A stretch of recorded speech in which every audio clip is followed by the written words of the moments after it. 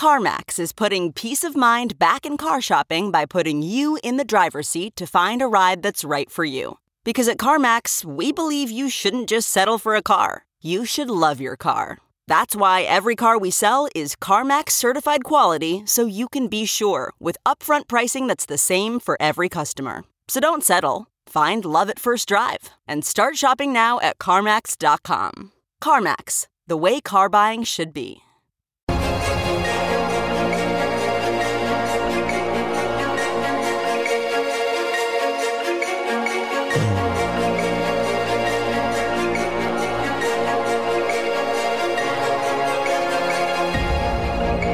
Okay, I think we're ready. Mm-hmm.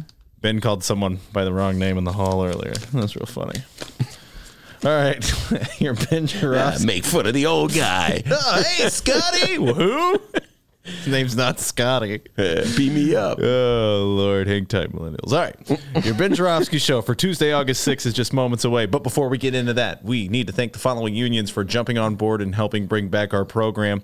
First up, it's the International Association of Machinists and Aerospace Workers, Local 126 in District 8, the International Brotherhood of Electrical Workers, Local 9, and the International Union of Operating Engineers, Local 150. A giant thank you once again to those unions for jumping on board, collaborating, getting together, and helping bring back our program. And, of course, today's show is brought to you by our good friends at the Chicago Federation of Labor.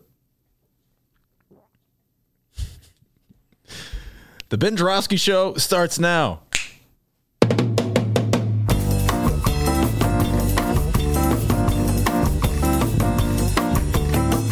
It is Tuesday, August 6th, and live from the Chicago Sun-Times Chicago Reader Studio on Racine Avenue, this is the Ben Joravsky Show.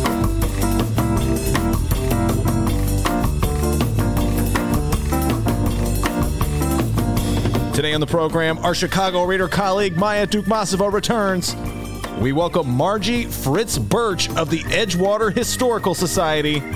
And it's the return of David Glowacz, a.k.a. Mr. Bike. And now your host, also Mr. Bike. He loves riding his bike. Chicago Reader columnist Ben Joravsky. Yeah, hello, everybody. Ben Joravsky here. We're calling this Gun Crazy Tuesday, and here's why. Well, I like to say great weekend, D. Do you have a good weekend? Yes, I did. Okay. I like to say great weekend. You know, I always try to start off Tuesday with a little optimism, a little brightness, but it's really hard to do that when confronted by the utter carnage in our country this weekend. I did see some movies and watch some TV and read some books. But every time I left the book, put the book down, or left the movie theater, or turned off the boob tube, it just was carnage was all around me in the city of Chicago. 55 people shot, 7 killed over the long weekend. In El Paso, of course, a gunman, 22 people, I believe it is, shot dead at a Walmart in El Paso, Texas. In Dayton, Ohio, less than 24 hours later, 7 people killed by a gunman in Dayton, Ohio. Now, all these different murders and these shootings, different factors, different settings, different gunmen. There's multiple gunmen in the city of Chicago. The shooter in El Paso apparently had some kind of obsessive hatred for Hispanic people. The shooter in Dayton, Ohio, I'm not quite sure what was motivating him, as if there could ever be an explanation for going into a nightclub and shooting people, or shooting people outside of a nightclub, including his own sister. Utter insanity. The New York Times and several other outlets have had various articles trying to explain why it is that there are so many more mass shootings, so many more shootings in the United States of America than any country in the world. And they ran down the usual list of suspects or reasons, possible reasons.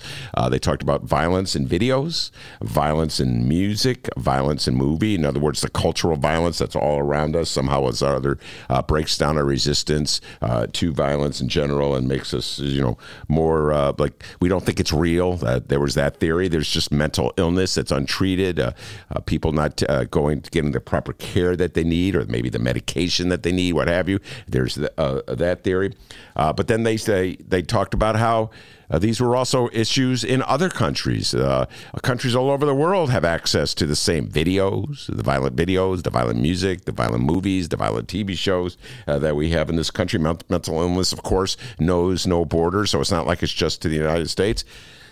They came to the conclusion. It's the only logical conclusion that anyone can come to. It's the same conclusion we've been talking about for years and years. Guns. There's too many guns in America. And it's so easy to buy them. It's so easy to hoard them. It's so easy to stockpile them. It's so easy to buy the bullets you need. It's just like people can have their own individual armories that they go around and just shoot people. There's such resistance to anything remotely resembling a gun restriction law in this country. I know there's a solution. We've been talking about this since the 80s. I recall a lawyer is telling me about this, that if you have any kind of law, if you expose gun manufacturers to product liability law, that would force them to crack down on their own industry. In other words, if you held them responsible for the carnage caused by the weaponry that they sell, that they freely sell, then maybe they would have their own restrictions. Maybe they would require background checks. Maybe they would restrict the sales of the really heavy duty weaponry that you can't even possibly justify owning. But no, they can't get those laws through. In fact, there's a law that Congress passed a law that just does the opposite, that exempts them from product liability. It is a craziness in this country, this notion, this obsession that we have with guns. It's not enough to own one gun. You have to own 2 guns or 3 guns or 4 guns. It's as though so many people in this country feel as though their individual rights are just directly linked to their ability to have multitudes of weaponry, and they'll resist any attempt to regulate it. And I recall when the shootings happened in Connecticut. It was in 2012. A gunman went in and shot, how many was it? 20 children, 20 school children. Even then, they couldn't pass stringent gun legislation. And I recall Alex Jones went on the radio and said they made it up, that he suggested that perhaps the shootings didn't even occur. That's how far the gun lovers will go in this country to resist. They'll just say, well, they made it up. Maybe it didn't really happen. So you watch. In the next few days, you're going to see propaganda coming out, trying to undercut the significance of what went down in El Paso or what went down in Dayton, or blaming it on, again, videos, and blaming it on music, and blaming it on mental illness, which is bizarre. President Trump talks about mental illness as a factor and never does anything about mental illness.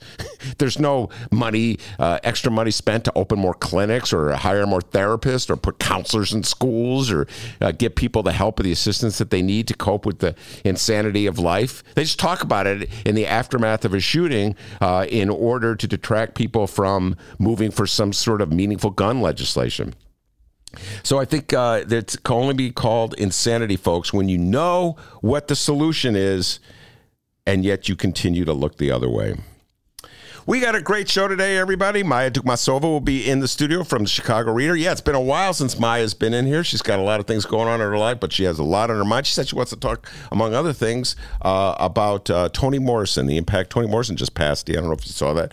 I got the text or the news update before I came in the studio. The great Nobel Prize winning author Toni Morrison passed away. So she wants to talk about Toni Morrison and talk about local politics as well. Margie Fritz-Birch will be in the studio. She's from the Edgewater Historical Society. You may have read about her in the Tribune or seen her on the Kenny Davis show. Her mother was a juror at the Chicago 7 trial way back when in 1969, and that's when the federal government put activists on trial for inciting a riot, allegedly inciting a riot. This is way before your time, millennials, even before the Generation Xers. It's before your time. Old folks like me remember it. A pivotal moment in United States activism at the height of the anti-war movement.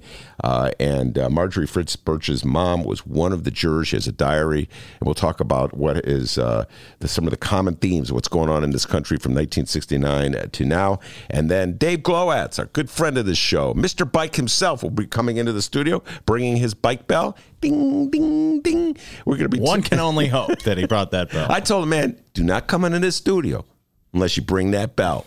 He's like, maybe I will. Among other things. Great impression of him.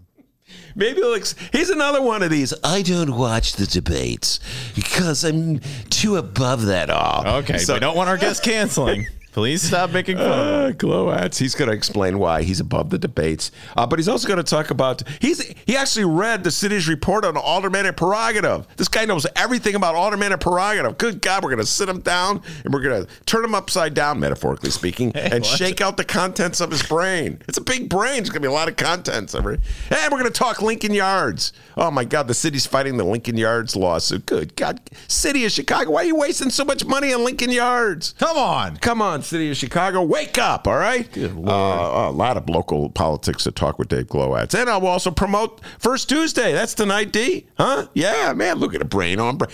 I've been saying look at the brain on Brad. It's looking the brain on Brett. How come you didn't tell me that? Huh? Brad sounds better. Okay. You're the reason I say it.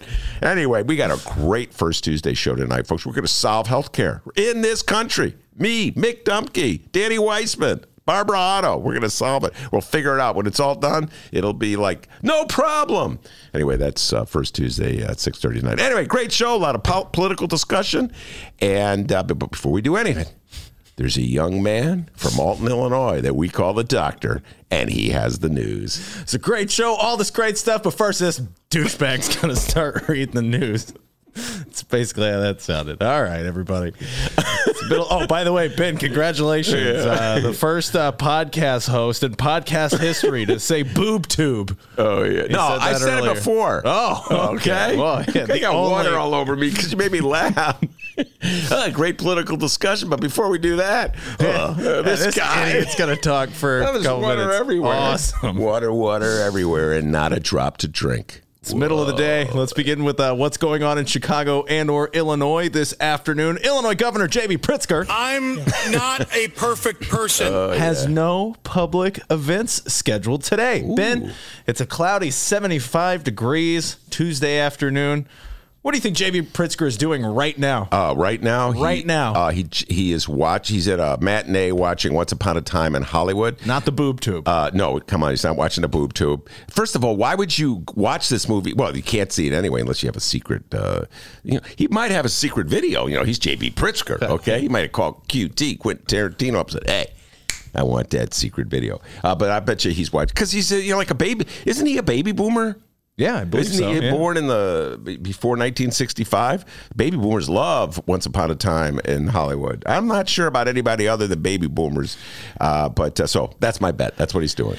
Yeah, he's still talking about that movie, guys. All right. Could be listening to the Steve Miller Band. That's something else he loves to do. And what was the other band he loved? The Eagles. The Eagles. I love the Eagles. Hell yeah! Don't blame him there. And that's why he says, "I am not a perfect person." I like the Eagles. But Leah, you like the Eagles? I do. You like D, you like the Eagles? Absolutely. All right. Just another tequila sunrise. Anyway, go ahead, young man. All right, but the governor did kick his week off by doing what he apparently loves to do more than anything else, signing legislation bills. Good Lord, he loves it. By the way, completely opposite of the last guy in charge. Yay for our teachers! Yay for our teachers! I think I hated doing his job. He really didn't like doing his job. He wanted to bankrupt the state. Remember, that was his idea? I know what I'll do. I'll bankrupt the state, and then the unions will have to throw in a towel. Oh, good idea, Bruce. I'm not in charge. On Monday, Governor Pritzker signed a bill aimed to fight discrimination against organ donors. According to a press release from Governor J.B. Pritzker, the press release says, quote, the new law prohibits employers from retaliating against an employee for requesting or obtaining a leave of absence to undergo an organ donation and prohibits insurance companies from denying coverage or increasing premiums or rates for living donors for disability, life, and long-term care insurance. Mm-hmm. Well, I'm glad he signed it, but it just underscores the utter madness of our system that there is discrimination for people who are organ donors or who need a donation. Listen, we'll be discussing this at First Tuesday. Folks, once you put the profit motive into healthcare, once you make it a matter of how much money you make for an insurance company, you're going to start denying people coverage that they need, and you're going to lead to these kinds of things, this kind of discrimination. So we have to face that and confront that. It's right up there. I think there's three issues that we as a society at the top of the list: climate change, healthcare, and our gun madness. And I think of the three of them, probably the healthcare is the most fixable. I would hope anyway. But so kudos to J.B. Pritzker, but it's a shame that it had to come to a special law having to be passed for this. All right, he's signing a lot of bills. Ben, is there anything in particular that you're waiting for Governor Pritzker to sign? Any bill that comes to mind, or Pritzker knocking it out of the park as far as these bill signings? JB, how about a bill outlawing Lincoln Yard's tip deal? How about that for you're dreaming there. That's dreaming. That's money. Someone's going to be making some of it. So we could have some bill outlawing tips or drastically restricting them. I really applaud that one. How about that's an easy thing to do? Come on, JB, get on that. In other statewide news, Illinois State Senator and dear friend of the Ben Joravsky Show, the great Toy Hutchinson. I'd say she had a pretty good weekend during the National Conference of State Legislators in Nashville, Tennessee, which Toy Hutchinson is the president of. Toy Hutchinson had the honor of introducing country music legend Dolly Parton to the stage. Here's Dolly the quote Parton from Toy after the introduction, quote, "I've been smiling so hard my cheeks hurt." Toy, a big friend of the Ben Joravsky Show, Toy Hutchinson, that download. We just reposted it last week, right? Toy was on fire. I think Toy Hutchinson has a future in country music. In the media. She should have her own show because she very passionate, very smart, and can really fire you up. But I'm with her 100%. You know, D, I love Dolly Parton. What's the name of the movie, Leah, with Dolly Parton sings all? It was on Netflix. I was singing its praise not too long ago. Oh, I'm not sure. Oh, my God. Everybody's looking at me You're not talking about 9 to 5. No, 9 to 5 was in the 70s. Movie? What's that? Dolly Parton's in the movie? No, Dolly Parton is not in the movie. I talked about it endlessly. Dolly Parton, it's a story about a couple of girls, and one of them loves Dolly Parton, is obsessed with Dolly Parton, and Dolly Parton's music is in... Oh, is it about the fashion, pageant, beauty pageant? Yes. Dumplin'. Dumplin'. There you go. That rekindled my love for Dolly Parton, and I will now sing a Dolly Parton song. No, I won't. But anyway. Go for it. Let's hear it. Here you go again. And then Jolene. Oh, man. I thought I'd allow singing on the show. Bad idea. Anyway, I can feel you with Dolly Parton. She is a legend. All right, now let's talk city news. The mayor of Chicago, Lori Lightfoot, is meeting or has met with CPD top brass today. Later, she is participating in the 15th Police District's National Night Out rally against violence. Ben, let's challenge your Chicago political nerdhood. You know your Chicago wards, but can you tell us where the 15th Police District is? 15th Police District? Hold on. Uh-oh.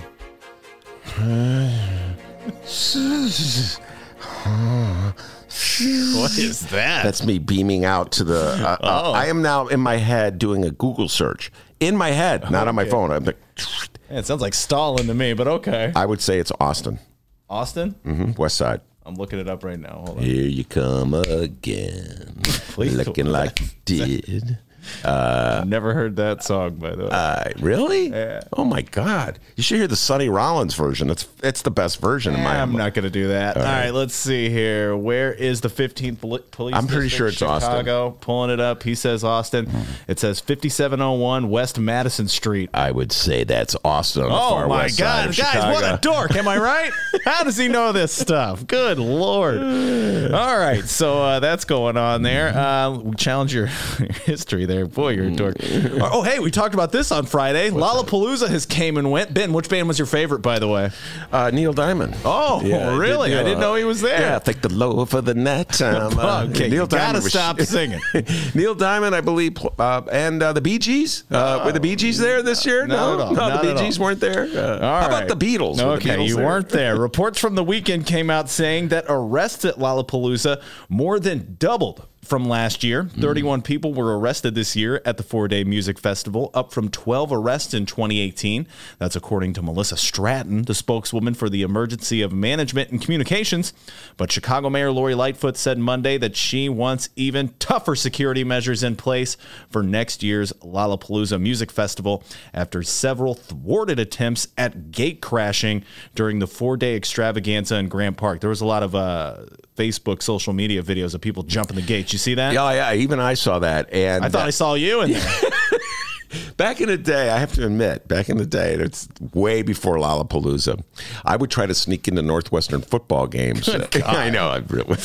And we had many different methods employed to get into a Northwestern football game, including climbing over the fence, and then like you get in with a big group of people, and like you be in the middle, and then you kind of dart in when the others distract the anti-frame ushers, and many different attempts to sneak into a Northwestern football game. Sometimes it worked, and I got into a Northwestern football. Well, I think J.B. Pritzker speaking for you here. I'm not a perfect person. But I never tried anything like getting a mass rush of 50 kids to try to get in. I don't know, man. I tell you what, it's the kind of thing, obviously, I cannot condone. And when I saw it, it looked like utter lawlessness. But I had to admit in my mind that's the kind of dumb thing that I probably would have done when I was 13 or 14 years old. You see what I was saying? So, D, I'm not one of those old timers. Just gonna rewrite you're history. One of those old timers. No, I'm not one of those old timers. Okay. You know, my time, we didn't do stuff like that. All right? Okay. But there's two kinds of old timers. There's the ones who say they didn't do it, but then the others reminisce about all the stupid stuff they did. Oh, God, you should have seen the stuff your Uncle Eldon used to do back in the day, you know? There really is an Uncle I'll take Eldon. old guy voiceover singing any day, all right? Anyway, so as an old guy, I was like, you creeps, lock them up. But then there was a part of me that said, I probably would have been one of them back in the day. Now, listen, I don't want to get our mayor into any hot water with our hip Chicago youth, all right? After the event, the mayor did describe Lollapalooza as a, quote, great experience for Chicago and a magnet for music aficionados from around the world. I bet you she did not go to one concert. We talked about this the last time. I guarantee you, Lori Lightfoot has taste similar to mine. The few times I've interviewed her, I sense that. I could feel it. And the fact that she loves Todd Rundgren just underscores that. I bet you she's a huge Neil Diamond fan. She's even Lori Lightfoot's a little ashamed to admit how much she loves Neil Diamond. Okay, and all of a sudden Lori Lightfoot loves Neil Diamond. And so I don't think she liked any of the groups that were. By the way, can I just say one of our listeners wanted me to listen to Nirvana. Oh yeah. And it turns out I know that Pat Rod. Yeah, Pat Rod. I know that song. Okay, Drain You. He's listening right now. Yeah, so I know that song. I listened to it, and man, give him your review. How many stars?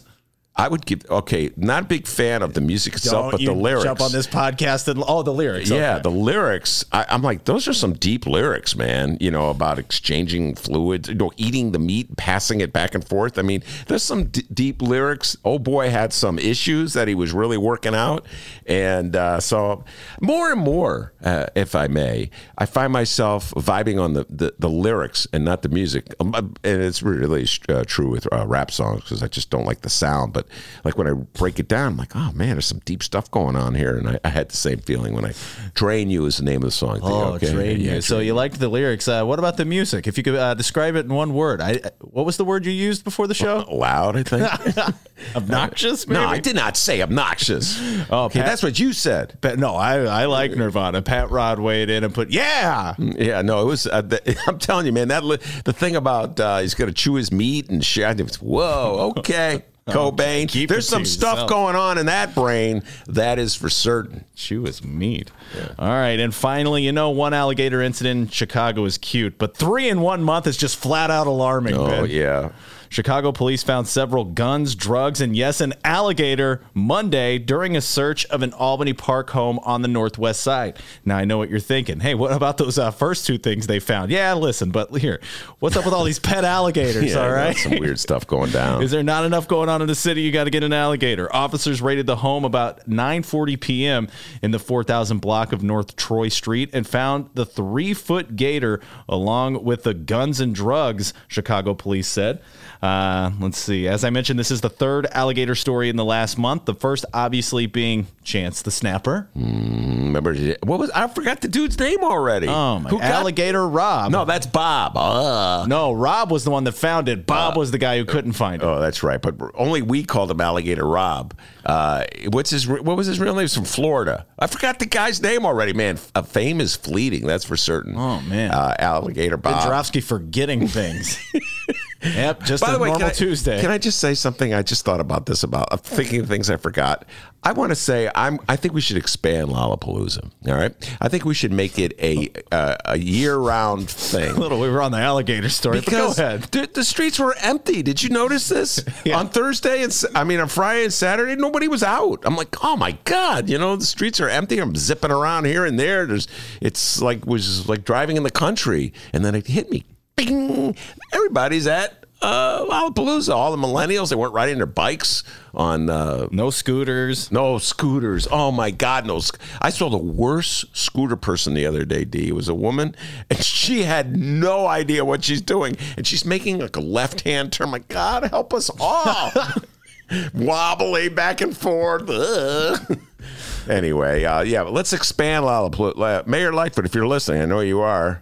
Put down the Neil Diamond record and expand Lollapalooza. Year-round Lollapalooza. Where did that come from? Lori Lightfoot, Neil Diamond. Neil Diamond, there's a Neil Diamond song in Once Upon a Time in Hollywood, and that's just got me thinking about Neil Diamond. Very interesting. By the way, how was that lady on the scooter? Is she okay? I hope she's with the worst scooter. She's just like wobbling as she does this left-hand turn into traffic. I'm like, oh my God, lady. So the first story was Chance the Snapper, the alligator who was dropped into the Humboldt Park Lagoon. It wasn't caught for like 2 weeks. A few weeks later, two brothers posted a video to Facebook claiming to have found a second alligator in the lagoon. And they got in trouble, didn't they? Yeah, they were arrested after police began to question the legitimacy of their find, but were released from custody pending further investigation. Okay, so they've not been charged with anything. No, just idiots, I guess. A spokesman for the police department said officers were conducting a search warrant at the home, but declined to say what the warrant was for. The alligator was turned over to animal control, police said. No one is in custody as area north detectives investigate. So we have to ask the question.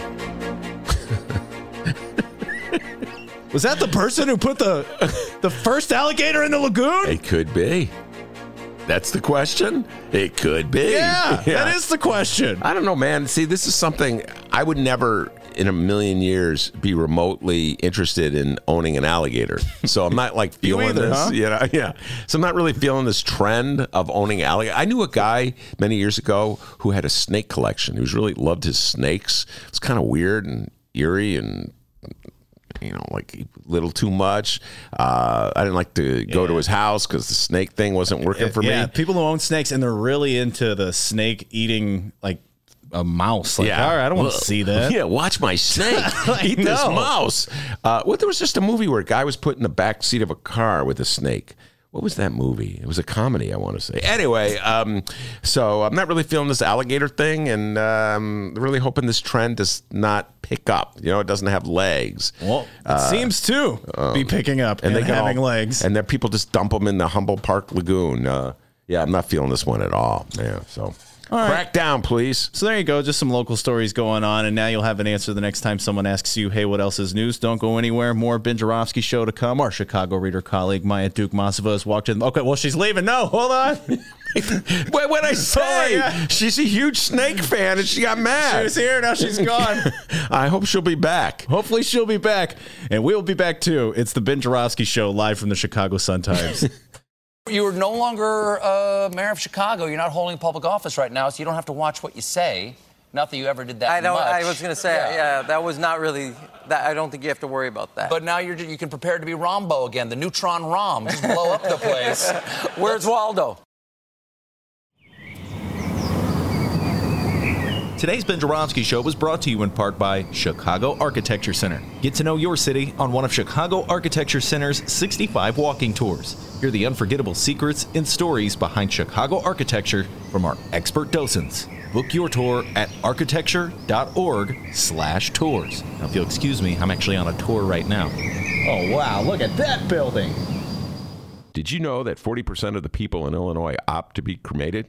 Well, it's true. And Chicagoland Cremation Options honors their wishes by providing cremation services directly to the general public. Chicagoland Cremation Options provides an affordable, ethical, and easy cremation arrangement whether in person or online. Save thousands and streamline the process by going directly to Chicagoland Cremation Options. It's a family-owned business operated by my good friend, Douglas Klein. Here's how you reach them. Chicagoland Cremation Options.com. One more time, Chicagoland Cremation Options.com. The Ben Joravsky Show is supported by the Northwestern Summer Writers Conference. Now in its 15th year, the 3-day conference held in Chicago features a diverse array of workshops, speakers, discussions, and readings. Learn more at sps.northwestern.edu/writers. Read the Chicago Reader to get up to speed on what's what in Chicago. Culture, food, arts and entertainment, weekly concert listings, weekly event listings, the environment, travel. I can continue, but you get the point. And for all of you Chicago political junkies, raw weekly columns on real city politics from Maya Dukmasova and our very own Ben Joravsky. The Chicago Reader, free to the public in newsstands throughout the city and online at chicagoreader.com. Read it now and be a more informed Chicagoan. And for the record, I love puppies. Hey, everybody, what you're about to hear are the piano stylings of Jeff Manuel. Man, listen to Jeff go. Jeff Manuel has been playing piano around Chicago for years. He's played for conventions, for celebrities, played in basement bars with blues bands. He's played at prestigious social clubs, fine restaurants, and in the intimacy of private homes. Book Jeff Manuel at jeffemanuelpianist.com. Don't worry, I'll spell his name at the end of this commercial. You know what Chicago Magazine said? They said that Jeff Manuel is, quote, as comfortable with Chopin as he is with Cole Porter. He's excellent and his performance is joyous. He offers an elegant stream of compositions and interpretations that entertains the mind but won't hurt the ears. To hear more of Jeff Manuel's work and to book Jeff for your next event, go to jeffmanuelpianist.com. I'm going to spell it out for you, people. Jeff. M as in Mary, A, N as in Nancy, UELPIANIST.com. Take it away, Jeff Manuel.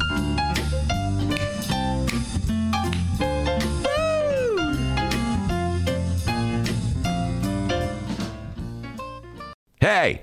Playing now at Steppenwolf Theater, the world premiere of Ms. Black for President. It's inspired by the true, that's true as in it really happened, TRUE story of Joan Jett Black, America's first drag queen presidential candidate. You know who created it, D? No. It was created by Tony nominee Tina Landau. Oh. And you know who else created it? No. Oscar winner Terrell Alvin McCraney. You know him, Moonlight. Oh, yeah. For tickets, visit steppenwolf.org. That's Steppenwolf, like the rock group from the 60s. Hang tight, millennials.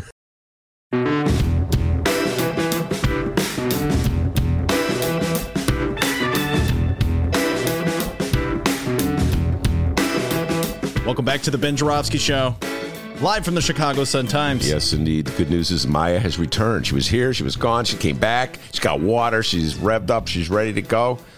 Welcome back, Maya. Uh-oh. Hold on, we're having technical issues. Hold on. Oh, wait. Oh, here we go. I fixed it. Good? Yeah. Oh, it was Maya's fault. It wasn't Dr. D's fault.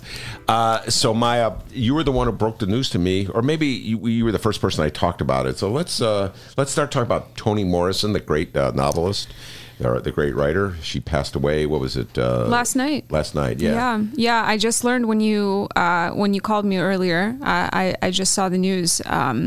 It's really.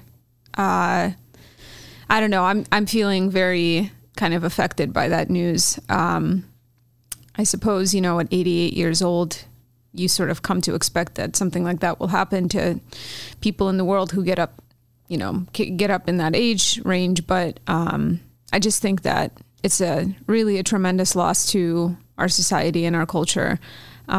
She's one of my favorite writers of all time. I mean, reading her books made me love reading, made me love American literature. So, I'm just feeling all kinds of feelings. How'd you find your way to Toni Morrison? In high school, actually, we had this American history class, which the teacher allowed us to pick whatever books we wanted to write like monthly book reports about. He didn't set a lot of parameters, but he wanted us to, I mean, the parameters may have been that they needed to be American writers, but we got to choose.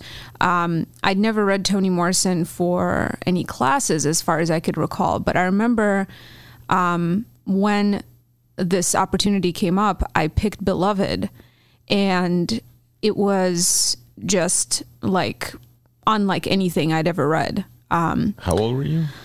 I guess I was probably 15 or 16. Pretty 16 precocious maybe. kid. Yeah, I mean, it was just it was such a, I'd never read a book like that before that really had such a, I mean, there was a lot about it I didn't understand at the time, of course, but it just had the feelings were embodied in characters in a way that I'd never experienced before. I mean, up until then, my kind of literary world, it revolved around like, I don't know, like fantasy genre, basically. I mean, I read young adult fiction. I read books that really take you into like kind of magical places or different kinds of worlds in which you sort of escapism. But this was a book that had, these elements of like alternative universes and realities, this sort of like witchy kind of magical aspect to it, but it was rooted in not in an escapist kind of vision, but in confronting like really, really hard realities about the world.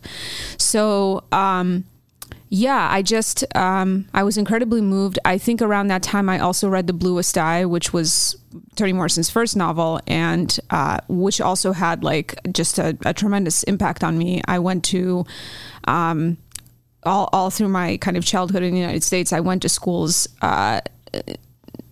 where they were predominantly white and had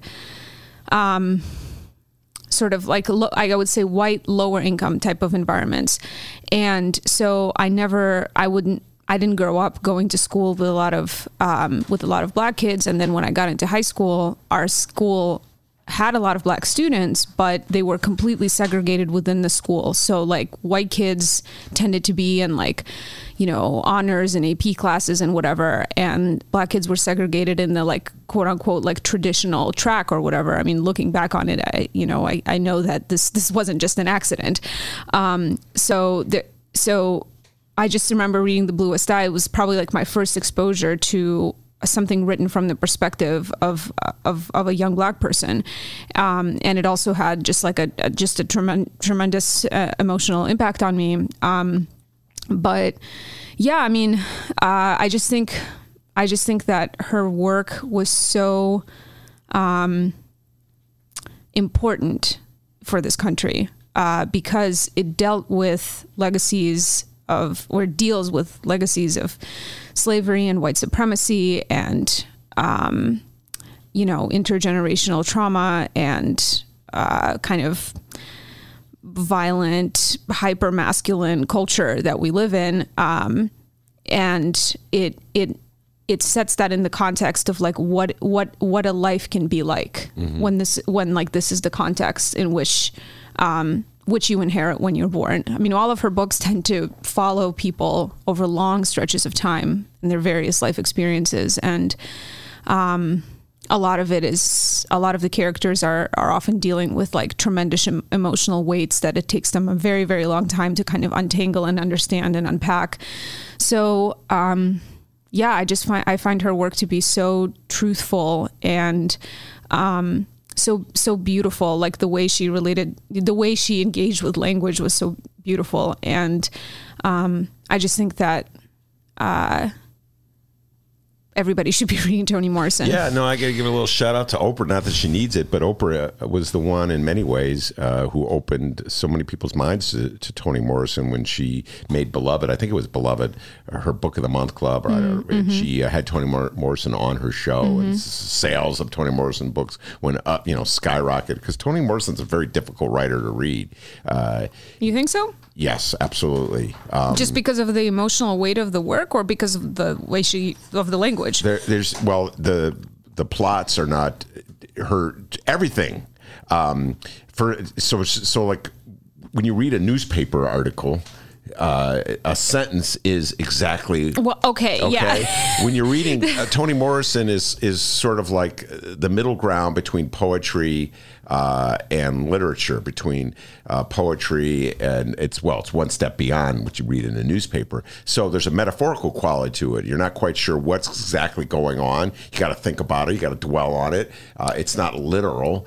And in many cases, these are ghost stories. People think they're dead and then they're alive, and you're like, wait a minute, I thought this person was dead. Huh? What's going on? Yeah, it's not. If you're a very concrete-minded person, I suppose it would be a very kind like of blockhead, like difficult to sort of wrap your mind around some of the stuff. It's not super literal. Yeah. And so we don't have to like diminish people by saying that. It's just like you have to open up your mind a little bit to something that's a little different, that's something you're not used to. You have to, at the first, maybe it's challenging and you're put off. You got to come back at it the next day. When I said concrete-minded, I don't mean like a blockhead. No. I mean just like if you think about things in a very concrete manner, usually day to day. If you're like in a literal frame of mind most of the time. Yeah.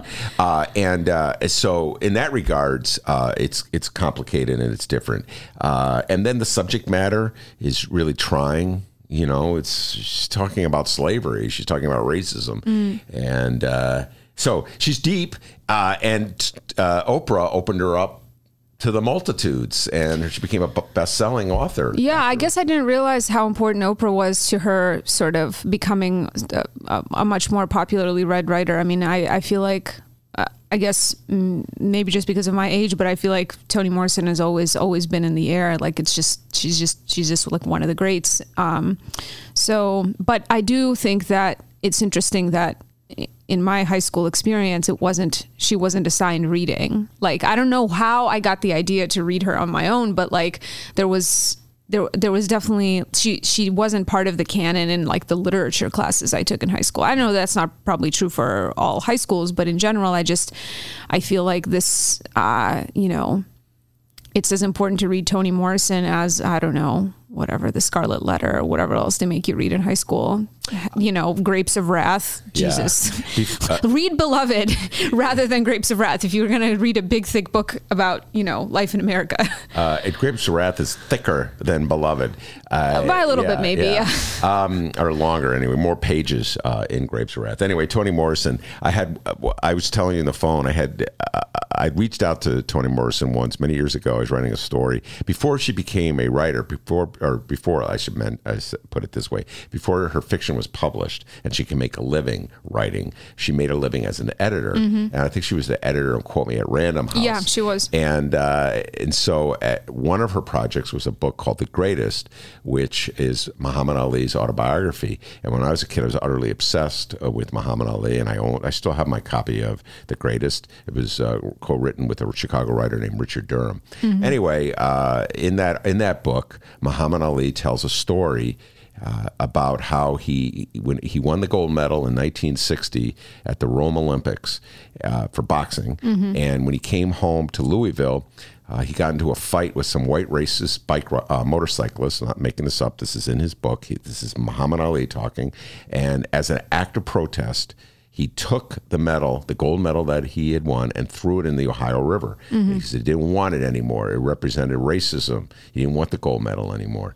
In 1996, Muhammad Ali was, of course, at that stage. He was not completely, his Parkinson's wasn't completely advanced that he couldn't talk, but communication was difficult for him. And America's attitude toward Muhammad Ali had changed so much that at the 1996 Olympics, the United States gave him a new gold medal. He was the one who, I don't know if you were around for this, you're so young, but he lit the Olympic flame. He was the last person who lit the flame, and they gave him a substitute medal. And Bob Costas went on the TV and said, there's an apocryphal story that says he threw the gold medal into the Ohio River, but in fact, he lost the medal. And that really irritated me, okay? I'm an obsessive person anyway, Maya. I'm like, it's not apocryphal. He told it. Apocryphal means we don't know the origin. He told it. It's in his book, The Greatest, by Muhammad Ali with Richard Durham.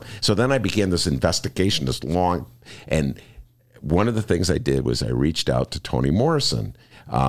She was the editor of the book, and I wanted to ask her. And I remember getting her assistant.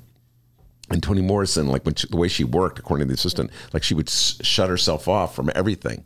Much the way you are, Maya, when you're working on a big story. Don't bother me. And so I said, well, here's what I want to know.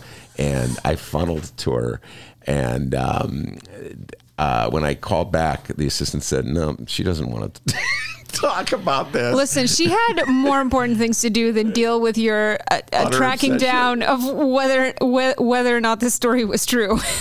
I don't know what to read into that. Like the fact, I guess it was. She has far more important things to do. But anyway, that story is still, that's for what it's worth. I read every biography that comes out about Muhammad Ali to see how they're going to deal with that. He has never once publicly said that didn't happen. Mm-hmm. I personally believe it's a made-up story, but he's never once said it is a made-up story. So you don't think he threw it in the river? No, I don't believe he threw it. Whether he made it up or didn't make it up to me is of secondary importance. He said it, he wrote it, he approved the writing, and he never deviated from it. And furthermore, in follow-up books that he's written with his follow-up book he wrote with his daughter, he repeated the story. Mm-hmm. So it's a story he wanted told. So whether it happened or not is almost irrelevant to me. What I find more irritating is so many people saying it didn't happen and he made it up without any proof. This is a great little kind of loop back to Toni Morrison, who very much, many of the things that happen in her book, you're never sure if they actually happen, but what's important is that people believe that they happen and they had a certain emotional experience with what was the perceived event. And there's, the valence of the thing is not about whether or not it actually happened. It's about the meaning you attach to the idea of it happening. So, I feel like a lot of characters in her books grapple with that, and you as the reader are constantly, teetering between like what's reality and what isn't, what happened or what's imagined. So, it's really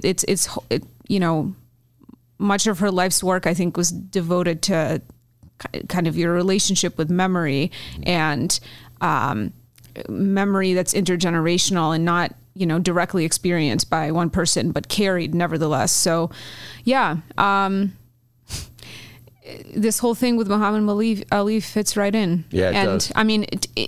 I do not believe this is the case, but we can imagine that perhaps she didn't want to engage with you, not because you're a nobody from a world in which she had no interest in engaging with, but because it was not important what happened concretely. Absolutely. But rather to just leave it as it is remembered. Yeah, but what really irritated me was that so many people acted as though like she knew it was made up. You know what I'm saying? She never commented. You think people... I didn't realize when I was that, researching the story, people, Toni Morrison says it was made up. I'm like, really? So that's why I reached out to her.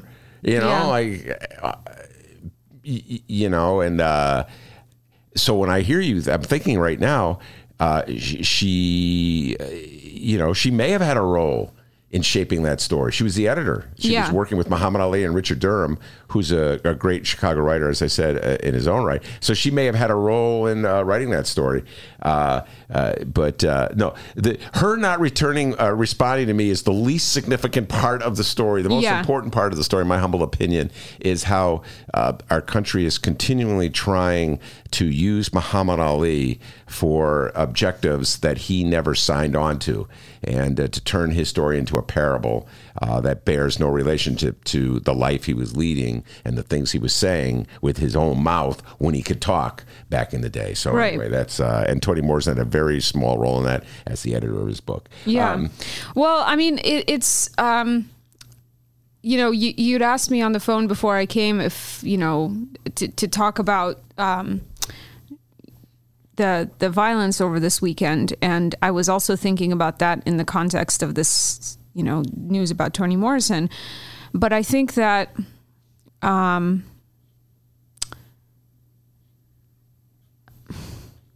it's just there's so much to be unpacked in the way that, and people are saying this much better than I could right now, but the knee-jerk right-wing response to these mass shootings is being like expressions of mental health problems rather than a politicized white supremacist violence. And I think that actually Toni Morrison's books do a really good job of kind of showing the way that white supremacy and white supremacist violence against Black people lives in and impacts people in a way that's quite different from the violence and kind of hurtful behavior that comes from unaddressed trauma or mental health issues of one sort or another. So it's sort of irrelevant what the mental state of the person who decided to like publish this manifesto and then go kill a bunch of people. Like it sort of doesn't matter if they're like in a kind of fragile mental state where they become susceptible to perpetuating this kind of violence. Like this person, these people are politicized. They have a certain kind of worldview. Like we're not talking about the mental states of the 9/11 hijackers. That is not seen as anything but an act of politicized violence. And we don't talk about mental health when it comes to, gun violence in Chicago, for example, which, what people, especially, Rahm loved to do this, is talk about, the moral failings of the communities from which these kids come from that do this shooting, the kids and young people. And it's like, those folks are living at the spear point of all of the structural and political violence in our society. They are like at the bottom of the spear, and the violence that happens within communities and domestic violence that happens is like the final expression of these structural issues. The people like these, like people who commit acts of terrorism on a scale of these shootings, like this is like so much farther from the food chain. Like it's the politics that matter at that point. It's these ideologies that motivate people, that encourage this kind of thing. So, to make sense of these violence acts that we're seeing now so frequently, I feel like it might not be a bad idea for folks to turn to Toni Morrison either. Yeah. Well, you raised so many different points there. I don't even know what I'm saying. No, but I was following you, and you were like in a great riff, and you raised a lot of points. You can break them out bit by bit. There was an article by a law enforcement official, I forget where I read it, who was worked for the FBI throughout the early part of the century and tracking Islamic terror.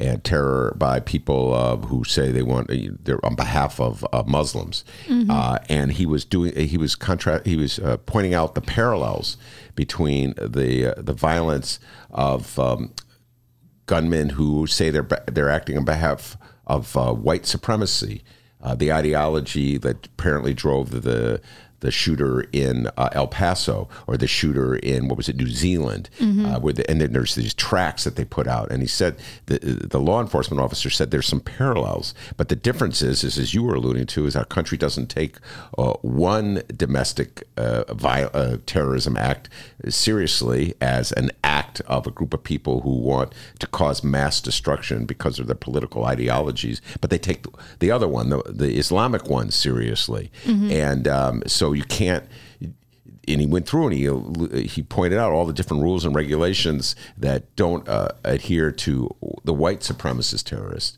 And then you get to Donald Trump, who will almost like they force him in front of a teleprompter to read this little canned response when it's really bad. And then what? I don't know if has Donald Trump weighed in today. I've been paying attention to Donald Trump today.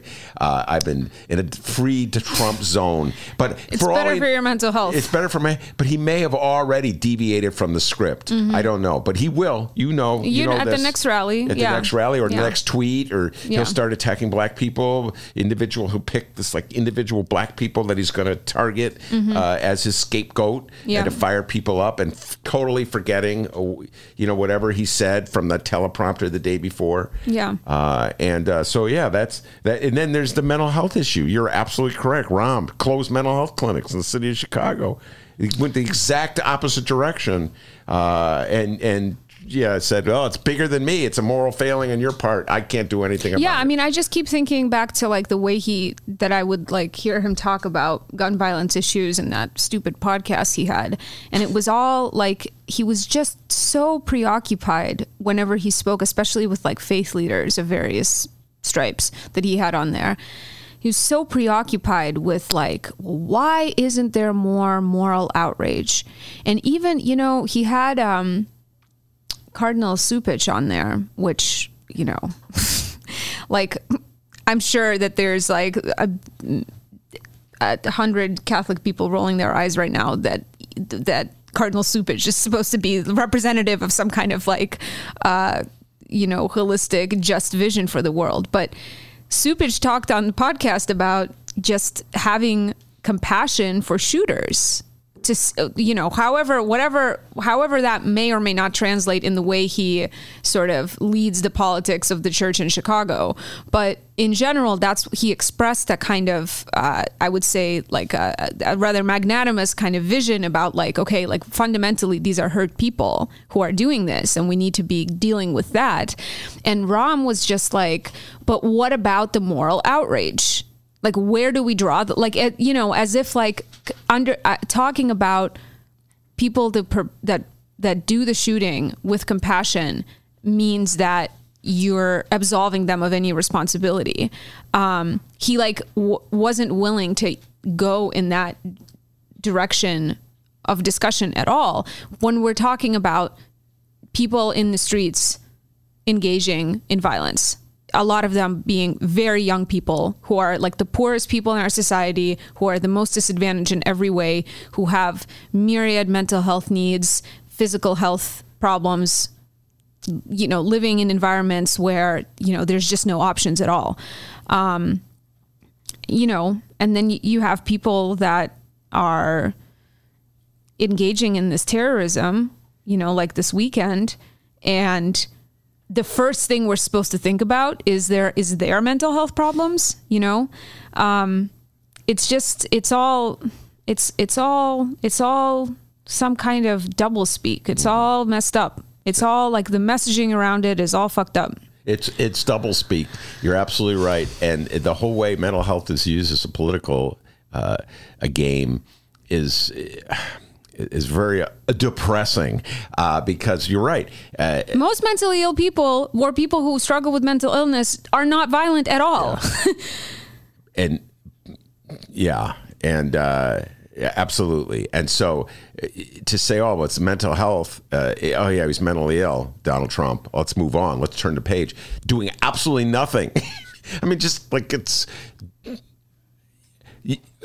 he's mentally ill. All right, let's go on. Well, what about your program to treat people with mental illness? What about expanding that? You know what I'm saying? What about more therapists or clinics or? Yeah, I mean, people who work in the field of suicide prevention and kind of deal with the suicide issue in our society, the first thing they talk about is to decrease suicide. You need to make it harder for people to have access to means of doing it. The biggest thing that raises someone's risk factors for actually committing suicide is having a gun in their house. Having the means to do it, easily accessible, to have deadly means around. When somebody's going through some kind of problem, having access to the means is the number one thing. Yeah. That's the easiest thing to limit, and the thing that puts people most at risk for actually going through with it. Yeah. So it's Like if the conversation immediately goes to the mental health issue, then like the first response needs to be to get these guns off the streets, to get these guns out of people's hands. So, you know, all right, but there's nothing, I mean, look, there's nothing I can say about this that hasn't already been said. There's, you know, at this point, I don't know what else you could possibly say. All right, then before I get really depressed with this conversation, if there's nothing we can do about some of the most important issues, I do believe gun control is, I shouldn't say easy, but I believe there's absolute measures that we could take, but we won't take because of our an obsession that a large segment of our population has with the right to have a gun, which is a political force in this country, Maya. You know this, that will block any kind of meaningful legislation that will just curb or regulate the number of guns we have. And, you know, and I think I come back to it at times like this, like how Alex Jones, who has an enormous audience that listens to him, his response to the shooting of children in a Connecticut school in 2012 was to say it was made up. That was his response, that it's part of a conspiracy. Anything to undercut a movement that might lead to more regulation. Yeah, well, I mean, all of it, this country's obsession with gun ownership has everything to do with like a kind of fear that permeates this culture.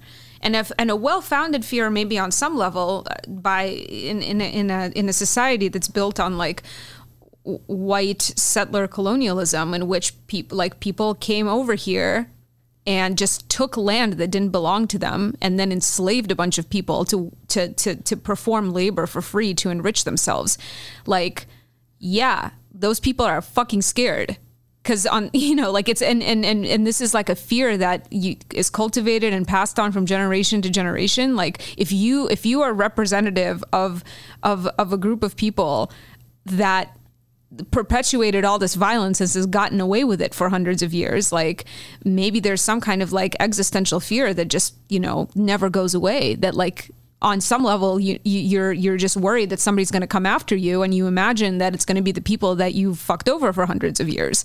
But lots of societies are built on all kinds of injustice, and there's lots of traumas that go on. And the truth is that in the rest of the world, people don't like continually refresh their relationship with guns on the very kind of basis of how they relate to their government and stuff. Like this is like a unique thing in this country, and it's absolutely crazy. Like people don't need to live this way. People they're just, that American prosperity is not built on our relationship to gun ownership. All right. So in the realm of more positive news, moving on, you haven't been in the studio in a while. Let's your thoughts on the recent the debates, the state of the Democratic primary. Hope must springing alive. Listen, I'm still, ever more fascinated by Marianne Williamson. I'm really convinced that she's going to go way further than anybody expects, just because like people just think that she's absolutely nuts. And this is exactly what folks were saying about Donald Trump. That's right. So I'm like dying to see how far this lady gets, because the Alex Jones, like the spectrum of people, like I've said before, and this again, big shout out to the Eating for Free podcast for putting this idea in my head. But like the idea that the like Alex Jones people who are like part of the base of Trump supporters, it's like the same kind of people who are like into like crystals and all kinds of magical thinking that are part of Marianne Williamson's brand. So all I'm saying is it's the same kind of people, and the country is full of them. So I think she might go much farther than we imagine. If I'm wrong, don't go after me, but I'm just saying I will not be surprised. But I was watching the debates, kind of with half an eye because I was in the process of moving. The thing that's most annoying is just that afterwards, people are like nonstop talking about how powerful of a performance Joe Biden gave.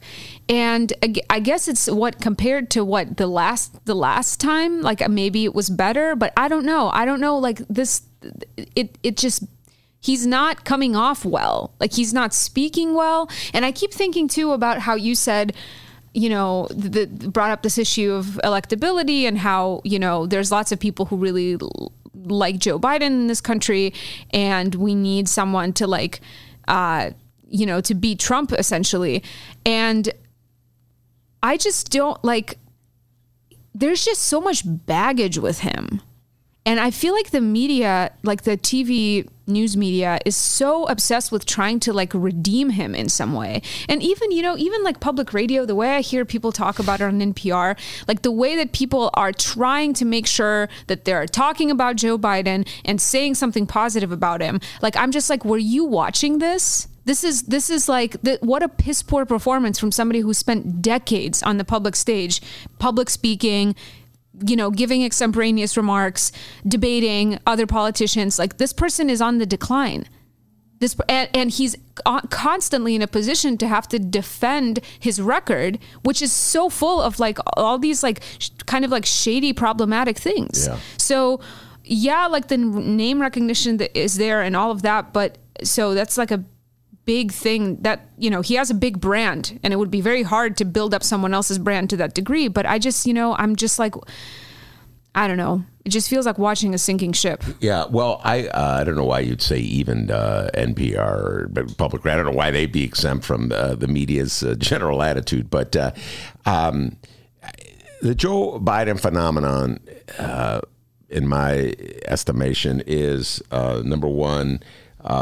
So many voters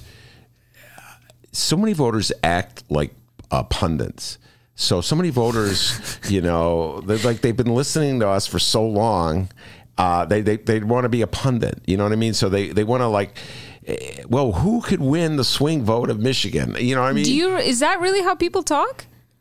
Yeah. A lot of, I talk about one of my many obsessions, which I share with you from time to time, Maya. Muhammad Ali is just one of them. So I'm always asking voters, what's on your mind? I'm always asking people that on the show and life and everything. And electability is what pops to people's minds. And so it's almost like they remove themselves from the equation. Yeah, it's who are you voting for? Exactly. Who do you want to vote for? And they're more concerned about some swing voter. Yeah, idea of some person out there. That may or may not exist. Yeah. I have this conversation all the time with lots of different people in many different realms. And they'll always go, well, it's almost like you don't know how people are in the real world. And in the real... tell me this, in the real world, and they'll fill in the blank. So they need Biden. They're open to Biden. So I'm with Biden because they're with Biden. Okay. I always advocate people in a primary, you should vote who you want to vote for. Yeah. Who expresses the close to you in your heart and soul of where you want the country to go. Right. Okay. So, I can tell you right now, Joe Biden doesn't come close for me. You know what I'm saying? Yeah. But if I'm thinking about what somebody in Michigan might vote for in a swing district, maybe I can talk myself into voting for Joe Biden. Right. So this is. I'm just looking up this stat because I was tweeting about this recently because the Daily, the New York Times podcast, did this whole episode about Wisconsin and what kind of Democrat could win Wisconsin. I don't remember if I talked about it the last time I came on the show or not, so my apologies if I did. I don't think so, though. Basically, this whole entire podcast was dedicated to, a discussion of the Wisconsin swing voters and where they stand and how people are going to get flipped. How people who voted for Trump are going to get flipped. But what infuriated me about this was that there was something like 60% turnout in Wisconsin in 2016, which was the lowest in 20 years. Very bad voter turnout. And rather than talking about how do you get more people out to vote and motivate people who aren't into Trump, but maybe feel like there's not much of a choice. How do you get those people out and voting? Because then you don't have to think about how do you flip the minds of people who voted for Trump. Those people, why waste the time and energy imagining how you can change those imagined people's minds rather than focus on the real issue, which is that there needs to be more turnout. And Joe Biden, I just don't see like how is he going to turn people out? He appeals only to people who already religiously vote. Who else cares about Joe Biden?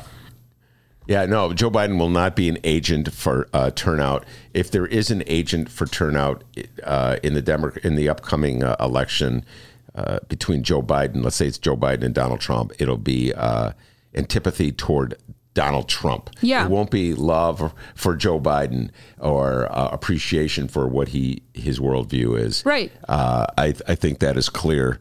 And from that perspective, maybe there is a way that the Biden campaign could like run some sort of masterfully kind of like planned and executed media strategy that would really capture people's hearts and minds and get them out there and fill them with a sense of like, moral righteousness by going out to vote against Trump and for Joe Biden. But I don't know. That'll be the strategy. He's got so much baggage. So a campaign like that will have to be prepared to constantly have to like, deal with all of this shit from his past, which he's like spending the entire debate having to deal with. Yeah. And no, that whole debate will be ignore the past, hate Trump. That will be the debate. That will be the campaign. And if the Democrats, if the real thing that is necessary is a message that's like we are better than this. Yeah. How can you put Joe Biden's face as a representation of that when the guy like opposed busing and has all this like this like cozy history with these white supremacists from the South? Like you're gonna have a campaign that says our country is better than Donald Trump, but then the face of that is a guy who's like, just like has his hands dirty with all this unsavory stuff. That doesn't seem like a good plan. That's what they call a mixed message.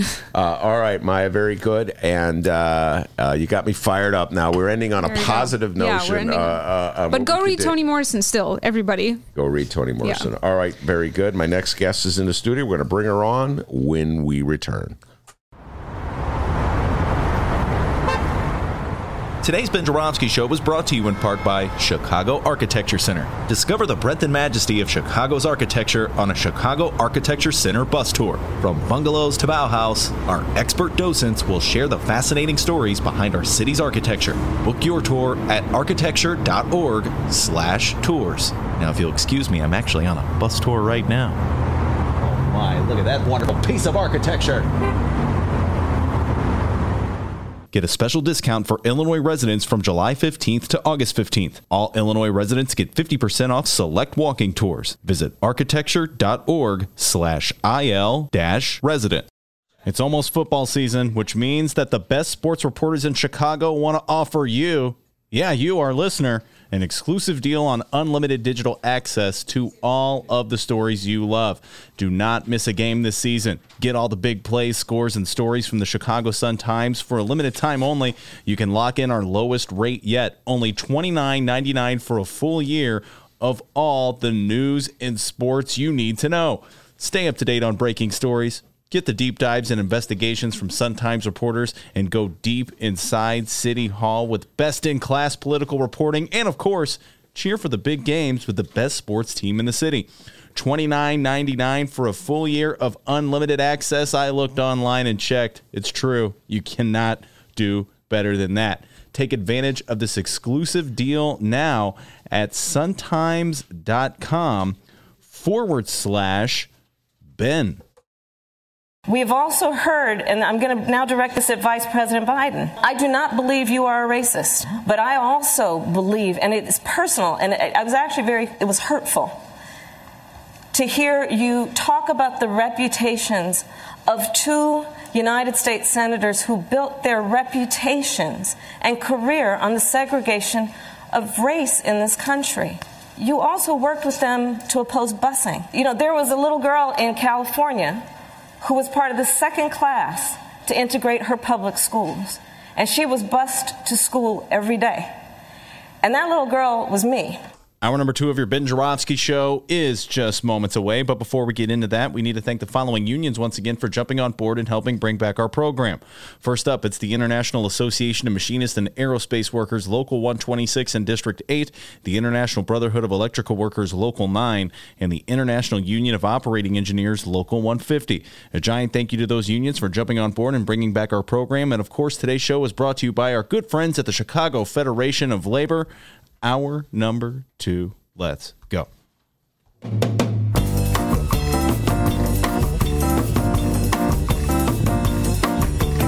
It is Tuesday, August 6th, and live from the Chicago Sun-Times Chicago Reader Studio on Racine Avenue, this is the Ben Joravsky Show.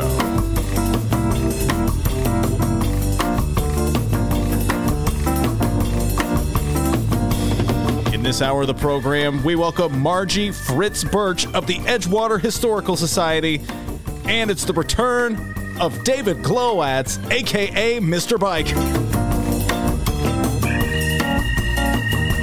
And now your host, Chicago Reader columnist, Ben Joravsky. Yes, indeed. Margie Fritz-Birch is in the studio. She came bringing me a steak dinner, D. I betting her for the first time. She already lost a bet to me. There was no bet. There was no bet. She's already ducking and dodging the bet, D. We'll tell you all about it. Where's my steak dinner, Margie Fritz-Birch? Anyway, before we bring her on, what you got for me, young man? We got some updates here. We'll do one local, one national. Pick. Which one you want first, Ben? Local or national?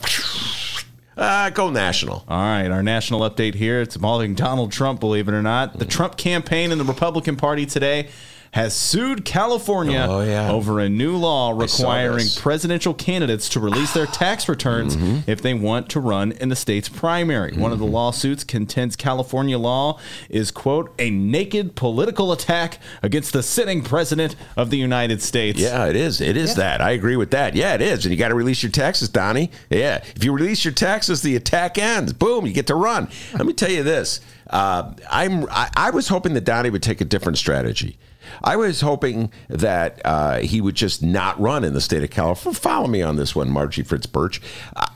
Donald Trump has no chance of winning the California electoral votes. He has no. I have a better chance of winning electoral votes in California than Donald Trump. Dennis would cream him, Dr. D over there, if he ran against him. So he has no chance. And so I was hoping that Donald Trump. Okay, back up. There is a law, we talked about it last week, that the California Assembly passed and was signed by Gavin Newsom, who is the governor of California, that requires anybody who wants to run in a primary in the state of California, he or she has to release his or her taxes. Okay? Now, Donald John Trump, as everybody knows, is the only major candidate for president in the United States who has not released his taxes. He hasn't released them because he says he doesn't want to. He says he's above that custom and that ritual. So now he has to decide, does he want to run in the primary in California, or does he want to, will he release his taxes? He's going a second route. Mr. Let's not clutter up the courts with needless litigation is filing a lawsuit, all right? So he is wimping out so much, Margie Fritz-Birch, that he's filing a lawsuit. I was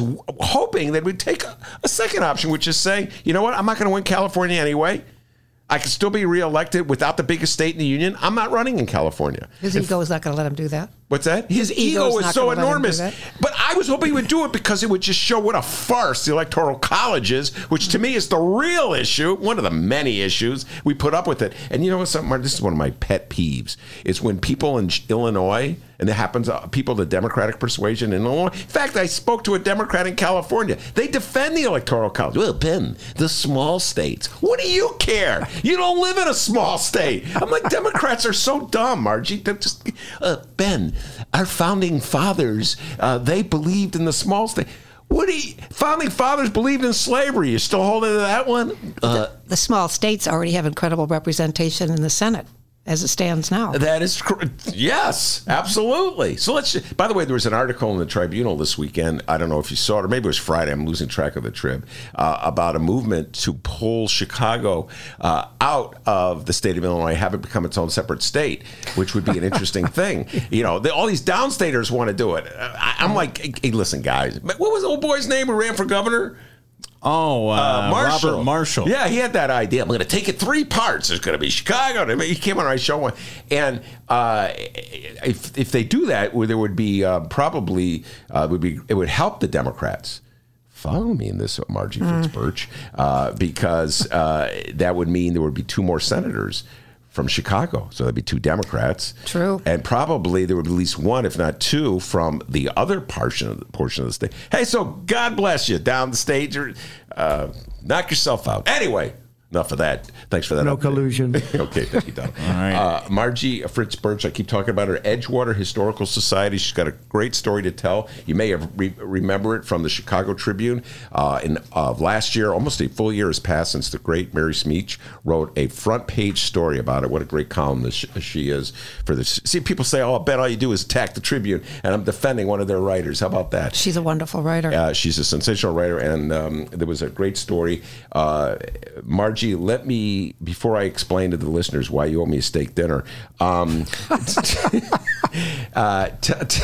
tell folks about the exhibit at the Edgewater Historical Society that involves you and your mother. Okay, this is the 50th anniversary of the Chicago Conspiracy Trial, which was a major landmark trial politically, historically, and legally. It was actually putting free speech on trial. Hoover, Nixon, Mitchell, they wanted these 8 guys. The 1968 convention was the catalyst for the trial.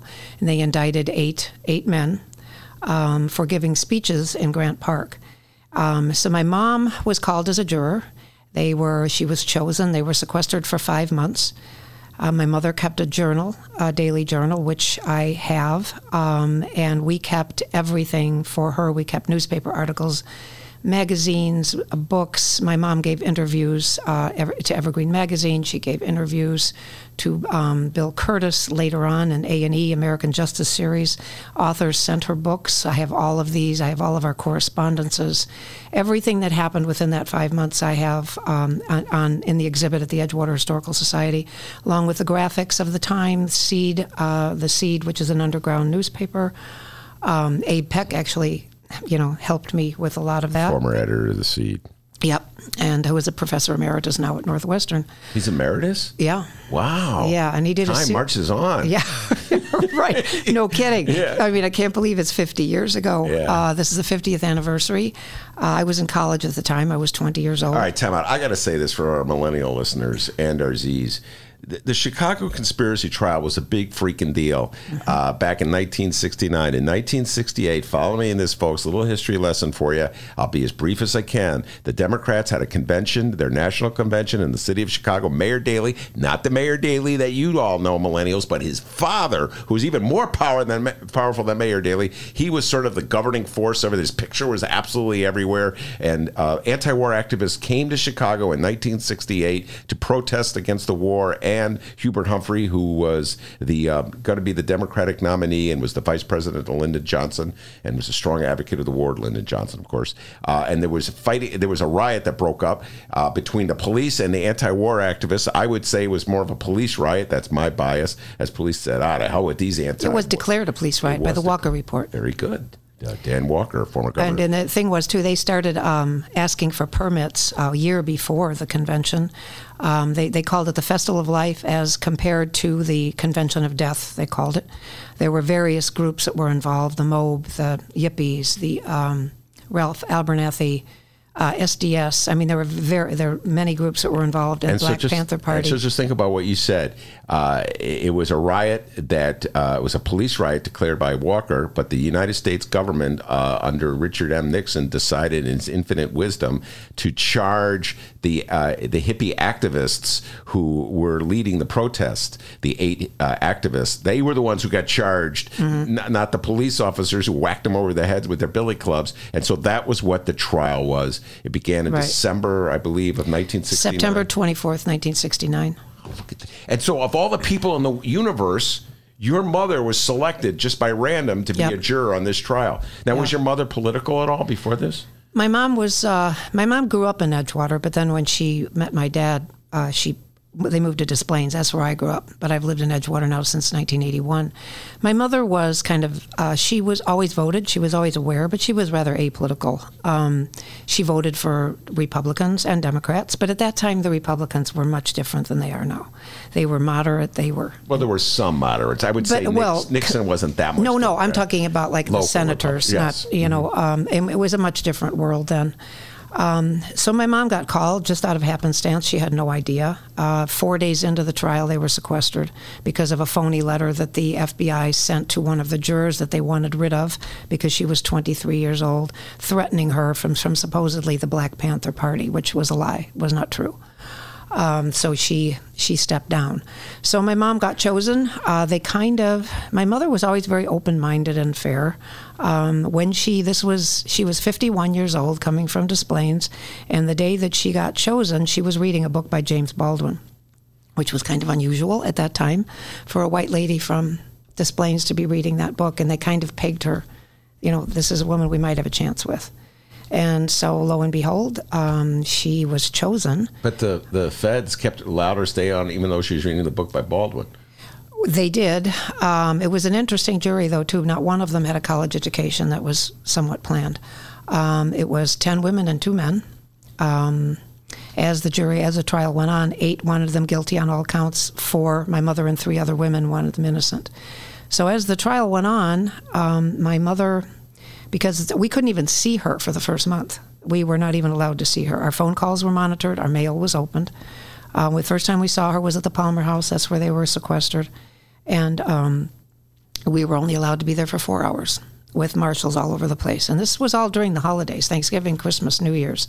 The first time she was allowed to come home was Christmas Day for 4 hours. That was it, with marshals. Wait, the marshals came into your house? Yep. So you'd be sitting at the kitchen, the marshal would be there? Mm-hmm. And I remember, what were they afraid of? That you would be talking about the trial. That's the point. At one point when they came home, this marshal came home with my mom. And mind you, this was like 3 months into the trial. My parents hadn't been together in a very long time. Yeah. And they went upstairs in the bedroom to speak or talk, whatever they wanted to do. They were up there about 20 minutes, and this marshal's at the bottom of the stairs yelling at them to come downstairs. And I said, "What are you doing?" He said, "Well, they can't be up there alone." I was there that day. And he said, "They can't be up there alone." I said, "Whose business is of yours? They haven't been together in months. This is their house, not yours." I mean, You said that to the marshal? Yes. Oh, yeah. Oh, look at a lip on that kid. Well, how old were you? 20. What? You wouldn't believe, we were living in a police state. It got to the point where, I'm sorry, every time I wanted to talk to my mother on the phone, there was a marshal on the other end of the line. And one time going in, during the trial at one point, Rennie Davis came. I went to school at Northern Illinois, so I was allowed to go into the trial anytime I wanted to because I was a family member. So I would go as often as I could, and over Christmas break, I had, like a month off, so I would be there frequently. Right when the prosecution ended their case, Rennie Davis, who was one of the defendants, mm-hmm. came to Northern and gave a lecture. So, of course, I went to the lecture. And I wanted to ask him a question afterwards. I wanted to know how he felt if the prosecution had presented a valid case. And I very stupidly stood up and said, "My mother's a juror." And I was naive. I was excited that my mother was on the jury, but that was a really dumb thing to do. Mm-hmm. And everybody turned around and looked at me. I got very nervous, and I kind of mumbled out this dumb question that kind of sounded like my mother thought that way. Mm-hmm. I mean, I couldn't talk to my mother if I wanted to. Yeah. And, there was FBI agents there always, so the government clasped onto that, and they were going to try to get her off the jury because by that point they had pegged her as a sympathetic juror. Mm-hmm. And they knew I was in college and I was involved in anti-war demonstrations, things like that. It was a really scary time. It was right before Christmas. I was very upset. I called her that night. I said, "Mom, I made a mistake. I need to talk to you." And meanwhile, the marshal's listening. Yeah, and I said, "I would like the marshal to get off the line because this is between you and I." And I said, "Would you please get off the line?" He said, "No." I said, "Okay, I can't." Wait, so time out. The marshals are not only on the line, but they're like it's like a 3-way conversation. Mm-hmm. Yeah, they're listening to everything you're saying. I know they're listening to everything they're saying, but they actually engage you. Well, yeah, because I said to him, I said, "Would you please get off the line so I can speak to my mother?" And he said, "No." I said, "Okay, then, Mom, I can't tell you." I said, "I made a mistake tonight, but I can't tell you what it was." And so she knew something was going on, but nobody would tell her. And the next time I went down to the trial, to watch the trial, the marshals pulled me aside and told me that because of what I did, my mother was going to go to jail for 2 years and be held in contempt of court, and it was all my fault. Oh my goodness! And I mean, I was crying. I didn't know what to do. My dad was, of course, ready to kill me. And I mean, this is what we lived through through the Christmas break, and my mother, she knew how upset I was. She was talking to my dad. My dad was telling her I was very upset, but couldn't tell her why. So one day when I was down at the trial, I got into the elevator, and behind me, Abby Hoffman and Bill Kunstler got in the elevator behind me, closed the doors. Abby Hoffman, another defendant. Bill Kunstler, the defense attorney, head defense attorney, came behind me, put their arms around me, and said, "Your mother's never going to jail. This is hearsay. They can do nothing to her." So I was took a great weight off my shoulders. But from that time on, my mother had been written up in the newspapers, and everybody knew, that this was going on. Wait, time out. So the newspapers got a hold of the fact that you said this thing at Northern Illinois, and they there was FBI agents at the lecture at Northern, and they were covering Rennie Davis. Did they mention your mother by name? Yes. So let's just think about this. Yes, they're sequestered. They can't talk. Parents can't talk to kids. Wife can't talk to husband. But the newspapers are free to put their names in there? They put every juror's name and address in the newspaper at that time. That is some weird stuff. It was really scary. And before I get into the trial itself, at the end of the trial, because my mother wanted them innocent on all counts, the deliberation was very difficult. My mother must have a nervous breakdown. The other 8 just really disliked her. They said, "You have a daughter that's a hippie. You don't know what you're doing. You don't have a mind of your own." You have a daughter who's a hippie. Yeah, and right. So I'm sorry. Yeah, I know. First of all, that's her fault. Like, she was the one who cultivated. Secondly, I bet you a couple of them had daughters who were hippies. No, not on that. Well, the four women that wanted them innocent on all counts is one black woman, Mary Butler, then Shirley C. Home was a white WASP woman like my mom, and then there was Frida, who was a Jewish woman. Now, Shirley had a son that would have been considered a hippie, but not the others.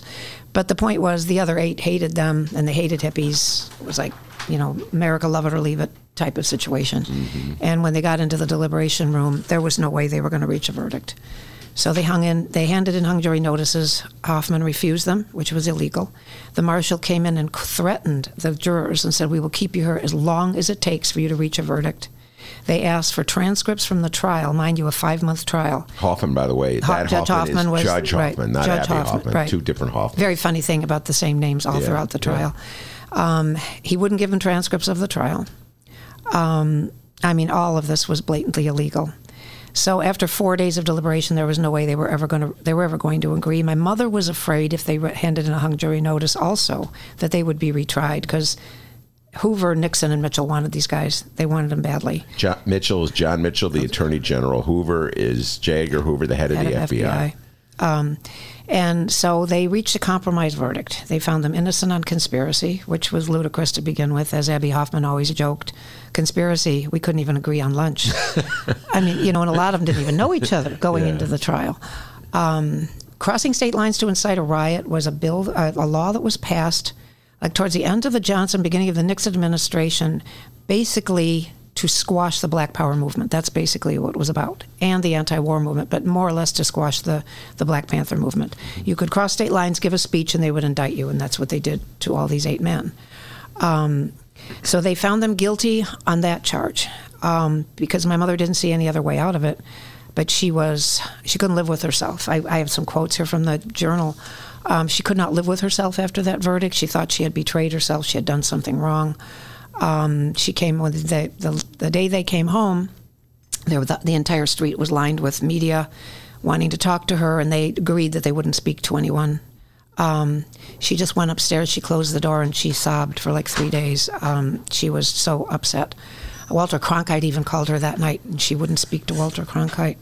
And who took the call? Despite my begging, I did. Wait, time out. You took. I did. I was the there. phone rings and you go. Yeah. The phone was ringing all night long. But wait, time out. Did you recognize Walter Cronkite's voice? No, he just said who he was. But we were all like a nervous wreck, and she wouldn't come to the phone. And so my mom, wow. I mean, it was a life-changing experience for her and for all of us. But, she, in her journal, the thing that made me so proud of her was my mother just came out of this out of nowhere. Mm-hmm. And in a matter of 2 or 3 weeks, she was able to see through what the government was doing and how unfair it was and how horrific what they were doing was. I mean, she sat through Bobby Seale, who was another one of the defendants, the only black man on the jury. He was one of the founders of the Black Panther Party. The only black man, only black defendant. Defendant, defendant. He wasn't allowed, Hoffman wouldn't allow him to defend himself because his lawyer, Charles Geary, was sick. Which again is unconstitutional. So he kept creating a disturbance in the courtroom because Hoffman would not allow him to defend himself. And he called Hoffman a racist and a pig and various other things. The trial became very theatrical. I mean, purposefully. They made a circus out of it because it was so unfair and ridiculous. Well, he wouldn't stop obstructing the trial, so they bound and gagged him in the courtroom. They took him out, put him in a chair, and brought him back in with his mouth gagged, his arms bound behind him. It was horrible. I wasn't there that day, but my mom, it was just horrific for her. She was crying in the courtroom. She wrote in her journal that night, she said, "Oh my God, how could this possibly be happening in our country?" And, but the other 8 that wanted him guilty saw nothing wrong with what was going on there. It was... So Bobby Seale eventually then, Hoffman should have done this originally, just declared a mistrial, but he let this go on for like 4 or 5 days. So finally he declared a mistrial, and Bobby Seale was taken off the trial, and then it became the Chicago 7. Yeah. So it went on from there. But it was just, I could talk about this for hours. It was just a horrific experience. The entire convention, everything, when they refused permits, they refused to give the protester permits, knowing that at 11 o'clock the police would march into the parks and start beating people, and that's exactly what they did. It was like a planned violence. They weren't going to kill anybody, but they were going to make an obstacle, or make an example of them. And this took, the convention again was 50 years ago in 1968, and the trial was started in September 5th. I'm bringing back in September to continue the conversation. I could talk about the Chicago conspiracy trial, Margie, forever. What can folks see if they go to the Edgewater Historical Society? I have, it's a lot of excerpts from my mom's journal, all of the newspaper articles, all of the interviews that she gave. She gave an interview to John Schultz, who was a creative writing teacher at Columbia at the time and also a journalist. He covered the trial. He wrote many books about the trial. And he also wrote for Evergreen Magazine, was an underground magazine at the time. And about 3-4 months after the trial, my mother finally decided she wanted to give an interview. And she and Shirley gave an interview to John Schultz. And Shirley being another juror? Yeah, she was one of the other jurors. Okay. And told the truth about exactly everything that had gone on, about everything Hoffman had done, not giving them transcripts, threatening them, not accepting hung jury notices. And as a result of that interview, 2 special hearings were convened. And all the jurors were called back. The jurors, Hoffman and the marshals, were called back and questioned. And almost to one, the other jurors wouldn't... They wouldn't. They just said, "I wouldn't remember. I don't remember." They wouldn't answer the questions. My mother, on the other hand, just told the truth and stood up for herself and said everything that had happened and what Hoffman had done and how she felt that he was never impartial, that he hated them from day one, and that he was a totally non-impartial judge, and talked about everything that had occurred. As a result of that, as a result of what she said, and in small part what Shirley said as well, the criminal charges were overturned. And Studs Terkel was there. Studs Terkel also covered the trial, and he was there for that special hearing. And I have a letter that he wrote my mother thanking her for her bravery and her gallantry. We have graphics of the time. We have a lot of the books that authors had sent my mother. A lot of the defendants wrote books and sent them to her. I also have a little piece of a documentary that Kunstler's daughters made about their father's career, and my mom is interviewed in that. And American Justice, I don't remember, they used to have a series on A&E called American Justice. Mm-hmm. Bill Curtis narrated it. And they did trials that were like, shouldn't have been, they were like illegal or bad trials. Yeah. And I knew Bill Curtis because, my husband and I were in the film industry and the news industry for years. And so I got in touch with Bill Curtis and Abe Peck, and they put me in touch with the guy from A&E, and they allowed me to use, they did this, it was a whole show on, half the show was on the convention, the other half was on the trial. And I pulled out the commercials. So that's at the museum also. It's for people that, young people in particular, don't know anything about the history. It gives you a pretty definitive history. And my mother has a pretty large interview in that as well. So it's just about almost everything. I mean, her jury summons she didn't throw away. The summons she got for the special, she didn't throw away anything. We have it all. And it's really incredible. And I was just so proud of her. And I mean, some of the things she wrote in her journal, how she was, her insight and her understanding was just mind-blowing to me, how she was able to come to the conclusions that she came to. The Historical Society, the Edgewater Historical Society, is at 5358 North Ashland Avenue in Chicago. 5358 North Ashland Avenue. You can see the exhibit Saturdays and Sundays from 1 to 4. The Chicago Conspiracy Trial, one juror's ordeal. 50 years ago, Margie, and you were talking about on the phone some of the parallels between then and now. Yeah, when I've talked to a lot of high school classes, and I'm continuing to try to do that. What I try to explain to the young people is like very similar to what they were doing to the Black Panthers at the time, and like in the Black Lives Matter, movement now. Like during the trial, Fred Hampton and Mark Clark were murdered by the FBI while the trial was going on, and the jury had no idea that it happened. I mean, the fact that they were murdering Black Panthers, they were imprisoning them, they were ransacking their offices, they were imprisoning, anybody that was an anti-war demonstrator. And it was like America, love it or leave it. The division in the country was so strong. It's just so much like now with the Trump and anti-Trump people. There's just no compromise. There's no middle ground. And when I talk to the young people, it's like I say, the Black Lives Matter movement, this isn't something new. I mean, unfortunately, 50 years later, we're not any further ahead in race relations than we were 50 years ago. And it's just, there's so many parallels politically as well, with Trump and with, the hatred in the country. And it's just very sad. And I just want young people to understand that this has been going on for a very long time. It's not something new. No, it didn't just happen yesterday. It did not. Margie Fritz-Birch. And the reason why I jokingly said she owes me lunch, we didn't technically make a bet. No, we didn't. Lunch was not on the table. Although I always take a free lunch. What happened was we were chatting on the phone, and I was just hearing about, this is how my mind works in weird ways, as everybody who knows me knows. And so we were talking about the Chicago Conspiracy Trial, and I started singing a song by Crosby, Stills, and Nash, which I do really not like Crosby, Stills, Nash at all. But I did like it. A huge They were one of my favorites when I was in college. She's got a Crosby, Stills, and Nash tattoo that she's...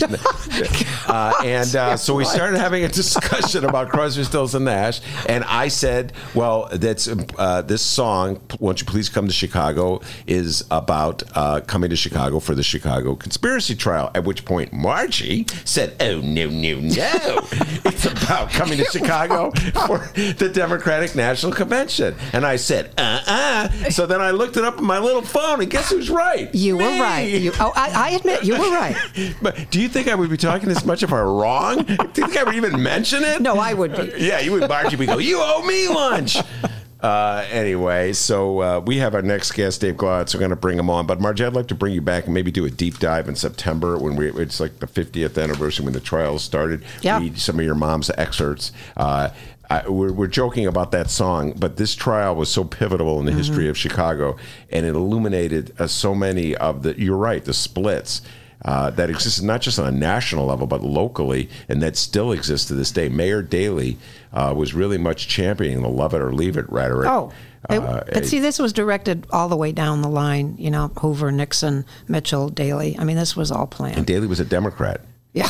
Well, Dave, what difference does that make? I mean, could I just read one thing before I go off? Yes, absolutely. I mean, I had all these quotes that at some point, maybe I could do, but this is just what she said after the verdict, which always just kind of makes me cry when I read it. And she said, in the quest for truth, the four holdouts, Jean, Shirley, Mary, and Frida, feel it is time for us to speak. We convicted the defendants, Hoffman, Davis, Dellinger, Rubin, and Hayden, because Freunds and Weiner were found innocent on all counts. On the anti-riot law, not because we felt they were crossing state lines to incite a riot, but because we wanted the defendants not guilty on the conspiracy charge. We compromised within ourselves and with no one else. We felt the defendants were guilty in asking people to come to Chicago, and then when the trouble started, they weren't there to help their people. But as of now, we can see that we had no right to take the lives of these men in our hands to find them guilty on a law that we firmly believe is unconstitutional. Hence, that was her almost nervous breakdown that she had. And when did she write that? Right after the verdict. Right after the verdict. Yeah. You could see the exhibit, the Chicago Conspiracy Trial, one juror's ordeal, 5358 North Ashland. It's the Edgewater Historical Society. Thank you so much, Margie. Thank you so much. You have to come see the exhibit. Very good. Dave Glowacz is on deck. We'll bring him on when we return. Read the Chicago Reader to get up to speed on what's what in Chicago.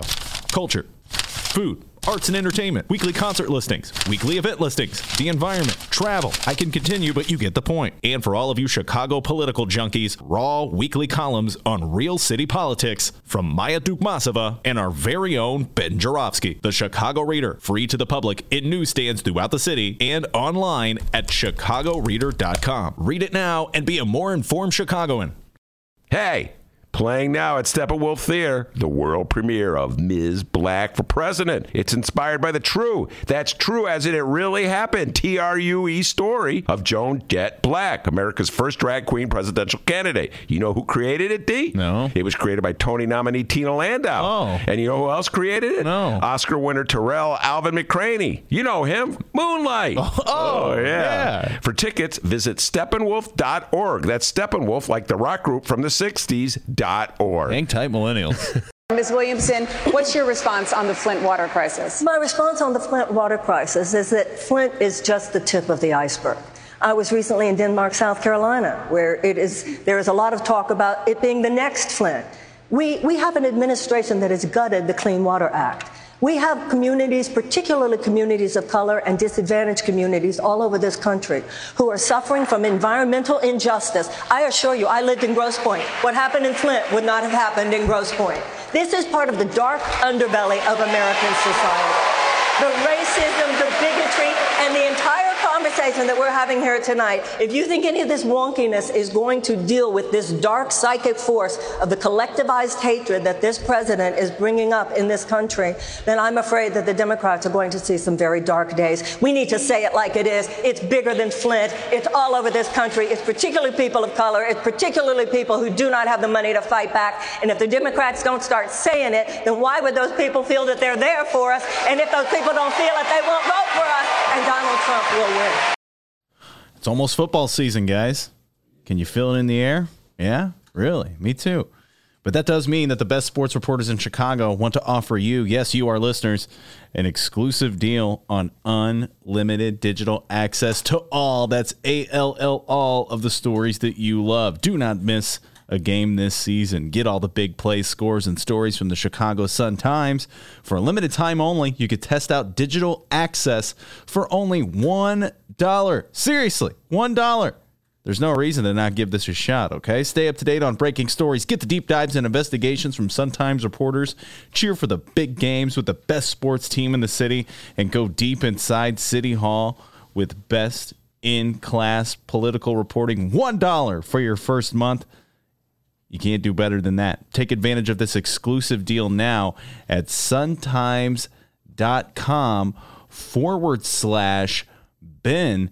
And if you do this little deal the Chicago Sun-Times got going, I got news for you. You are going to save so much money. Welcome back to the Ben Jarofsky Show, live from the Chicago Sun-Times. Yes, indeed. We are live from the Chicago Sun-Times. Dave Glowacz is in the studio. Before we bring this young man on, you got an update for me, D? Absolutely. I got an update here. First up, let's talk a little local politics. As I said there in that commercial I just read, football season is upon us. Are you feeling it, Ben? Are you ready for some football, as that song used to say? Ready, baby. Ready, set, 2020. Okay, he's ready, set 2020 for football. Well, I tell you who else is ready for football. Illinois Governor J.B. Pritzker. That's right. I didn't know he's a football fan. He's not a perfect person, but he's ready for some football. All right. He was at the Bears practice. I'm not big into football. Wait, time out. Be able to tell when J.B. Pritzker was at the Bears practice? Yeah, yesterday. Today? Oh, no, yesterday. How did I miss that? I don't know, Ben. Governor J.B. Pritzker walked onto the Olivia Nazarene University campus toward the end of practice, mingled with fans underneath a VIP awning. Oh, he was ready. Oh, look at him. So they asked J.B. Pritzker his thoughts on the Bears season. J.B. Pritzker says, he expects a 16-0 season and a Super Bowl ring. Okay. I have a feeling, and I'm just a feeling I have, that J.B. Pritzker is not a sports fan. Okay? It's just, I just don't get that vibe from him. Oh, you don't get that vibe? No. Huh? Mayor Lightfoot, on the other hand, big-time sports fan, and I remember interviewing her, tested her a little bit, her football knowledge. She came right back strong, all right, So, by the way, I just have to say we do bonus interviews. We're going to have Andy Constable and Madeline Kenny coming on, and they are two women sports writers here at my beloved Bright One, the Chicago Sun-Times. So we're going to do that first Joe Colley thing when it works so well, D. We're going to bring back another sports writers. Huh? Oh, great. Yeah. More sports. Yeah. Dr. D is not the biggest sports fan in the world. Oh, I do actually like sports. I just know its place in podcasting, and it's not on a political talk show. But anyway. Yeah, anyway. A new poll from Quinnipiac, I say that wrong every time, University found that Elizabeth Warren has enjoyed a bump in support since the second debates, even as Joe Biden remains the front runner. Warren's support has jumped from 15% in a July 29 survey to 21% in the latest poll. Biden has remained relatively steady, with his support dropping from 34% last month to 32% this month.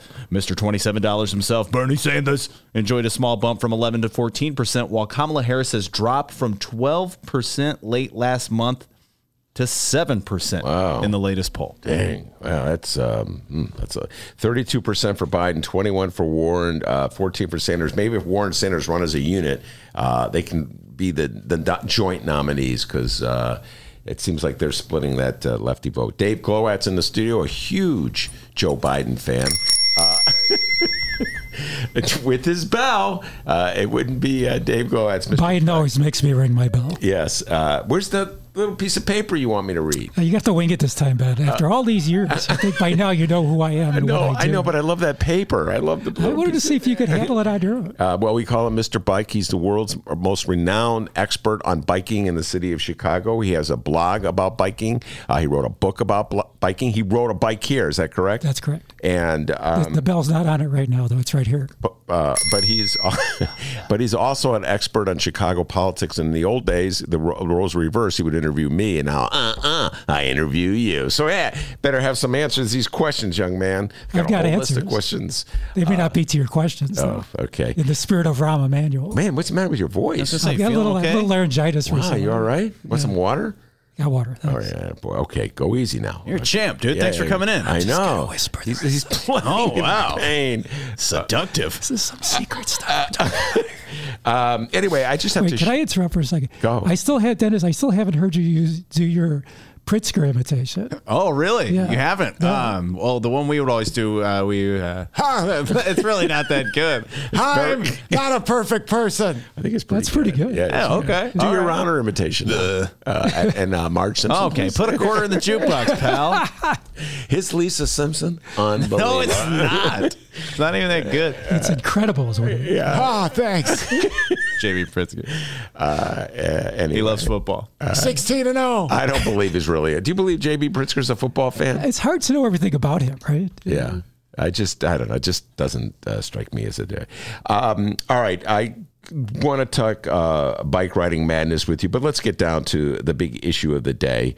And that has to do with, there's two issues of the day when I talk locally with you. One will be about Lincoln Yards, the update. You're the world's foremost authority on the Lincoln Yards TIF deal. You write about it. Taking the deep dive into you're probably the only guy outside of the lawyers who actually read the contract. I don't know if Lori Lightfoot has even read the contract. She must have somebody who works for her who read it. Yes, but you also read the city's report on aldermanic prerogative. Talk about this, would you?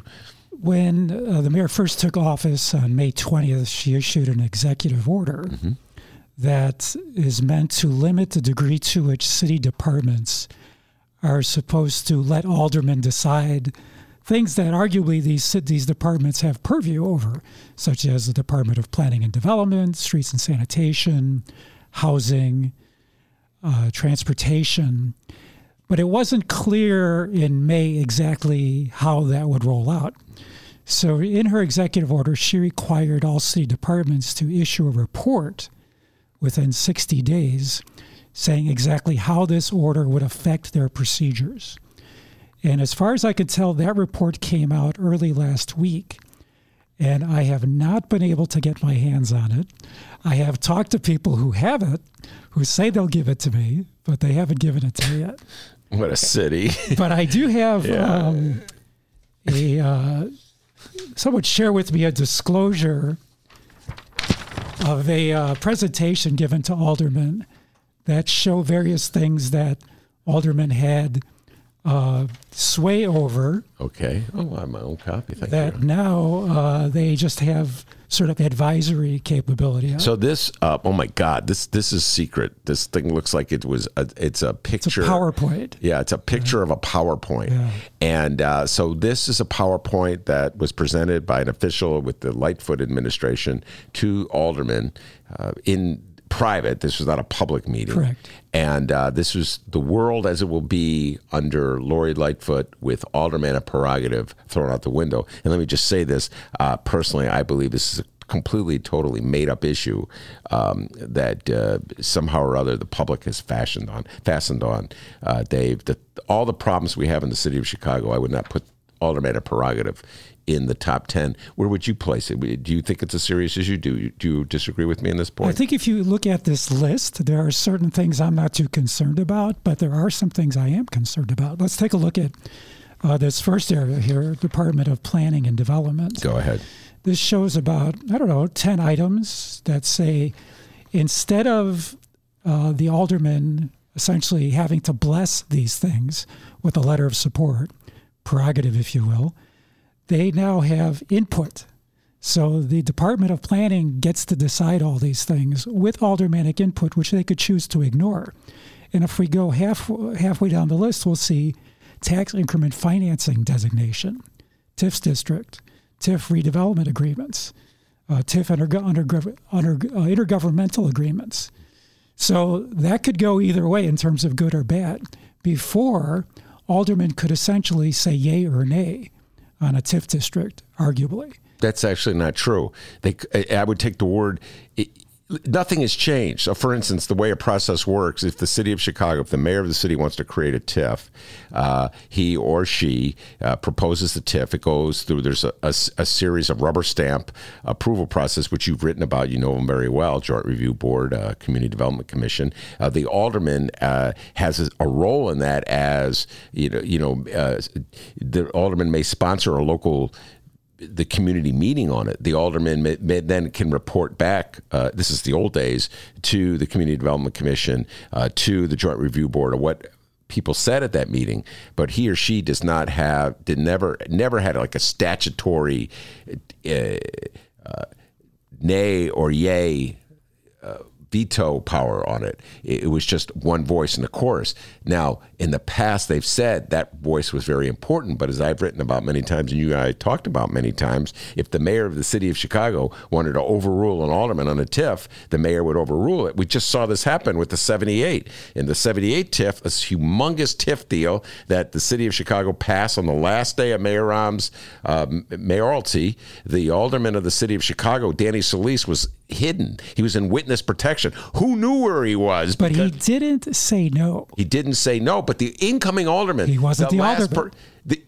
He was the person elected by the people of the Byron city. Sigcho Lopez was not yet the alderman. Yeah. So this goes to show you there is no aldermanic prerogative. The alderman-elect who was waiting to be sworn in was ignored. The alderman... He wasn't the alderman.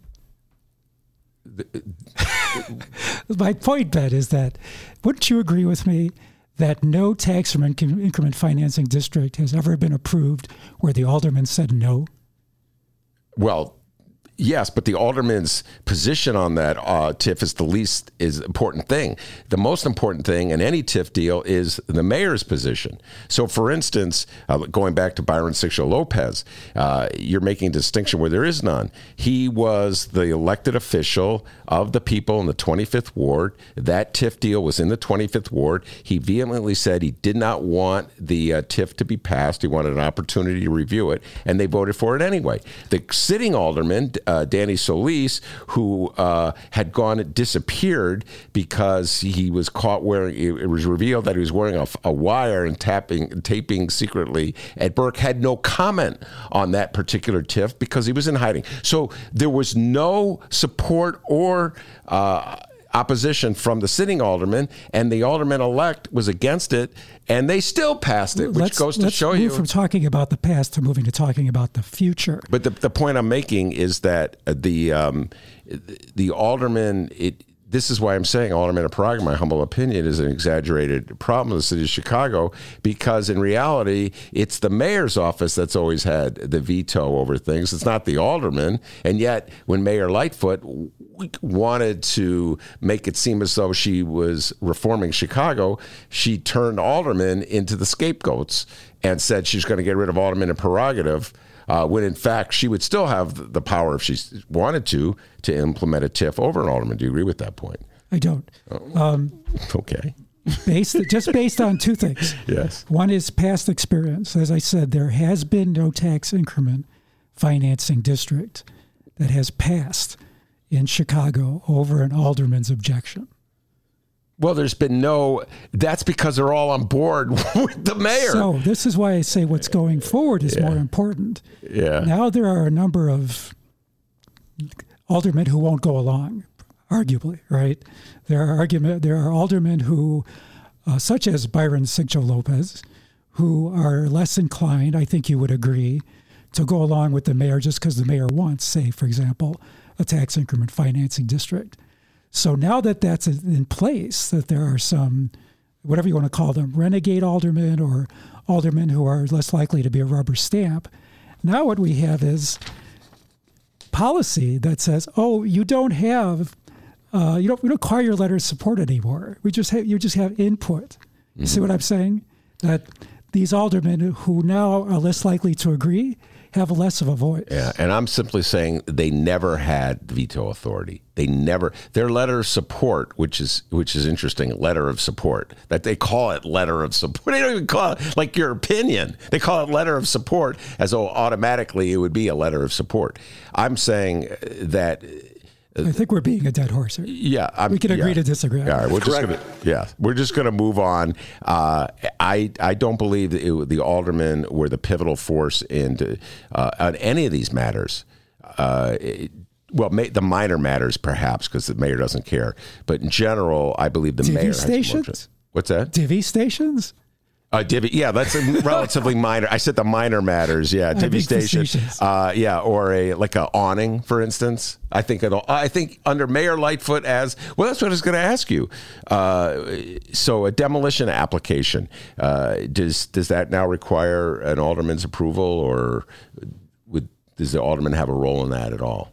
That is the same as all the rest of them, is that they're notified, but they don't have to approve. They get input. One of the things you asked me about earlier was permits, which are not identified on this list. So I'm waiting to see the memo that comes out from the city that specifically addresses the entire planning process from development inception to implementation, because this is rather broad strokes. And there are aldermen who are wondering the same thing. Like I think I told you this. After the story broke that Mayor Lightfoot was going to change the way the city operated and take a lot of the authority away from aldermen, I got a call from somebody who goes, do we go to our alderman for a block party permit, or do we go to the city? The things people ask me, right? Well, you should know. And I said, I don't know. I would still go to the alderman for a block party permit. You'll probably get a phone call back if nothing else. Do you know if block party permits I think that's on here. Dead air. We're both perusing the list here. So, Eddie, did you think it's block party permits are? I think that's still. This is also of the piece of having city approval. And the aldermen can weigh in, but I don't think they have, like the bounty house. That's still going to be. Where did bounty houses come from? Department of Cultural Affairs, special events, I think. Yeah. And so, SSA appointments and budgets. These are all Department of Planning, special service areas, TIF designations, Small Business Improvement Fund. So has any of this been approved? It went into effect July 19th. Mm-hmm. But as I say, this memo that details exactly how the departments are going to proceed is out there. Apparently, the aldermen have it. It's not clear yet they can make it public. I'm trying to get it, but when I do get it, it'll be on chigov.com. CHIGOV.com.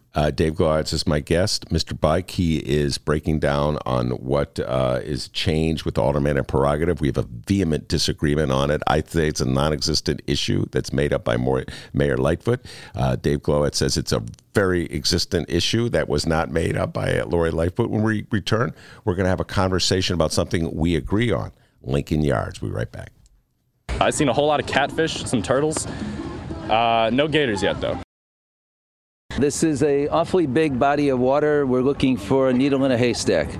And we're talking about a needle that moves constantly. He's checked the floating traps he hand-curated. Right now it's a combination of drumsticks, rats, and smelt. Yum. Well, as far as the gator goes, that's a pretty good offering. We're hoping that the wind blowing the scent across the water will catch his attention. We're all speculating on whether he grew up in somebody's, bathtub or backyard or something. He's enjoying the 5 feet of water. He probably was raised in 6 inches. If we could find the animal, we can capture the animal.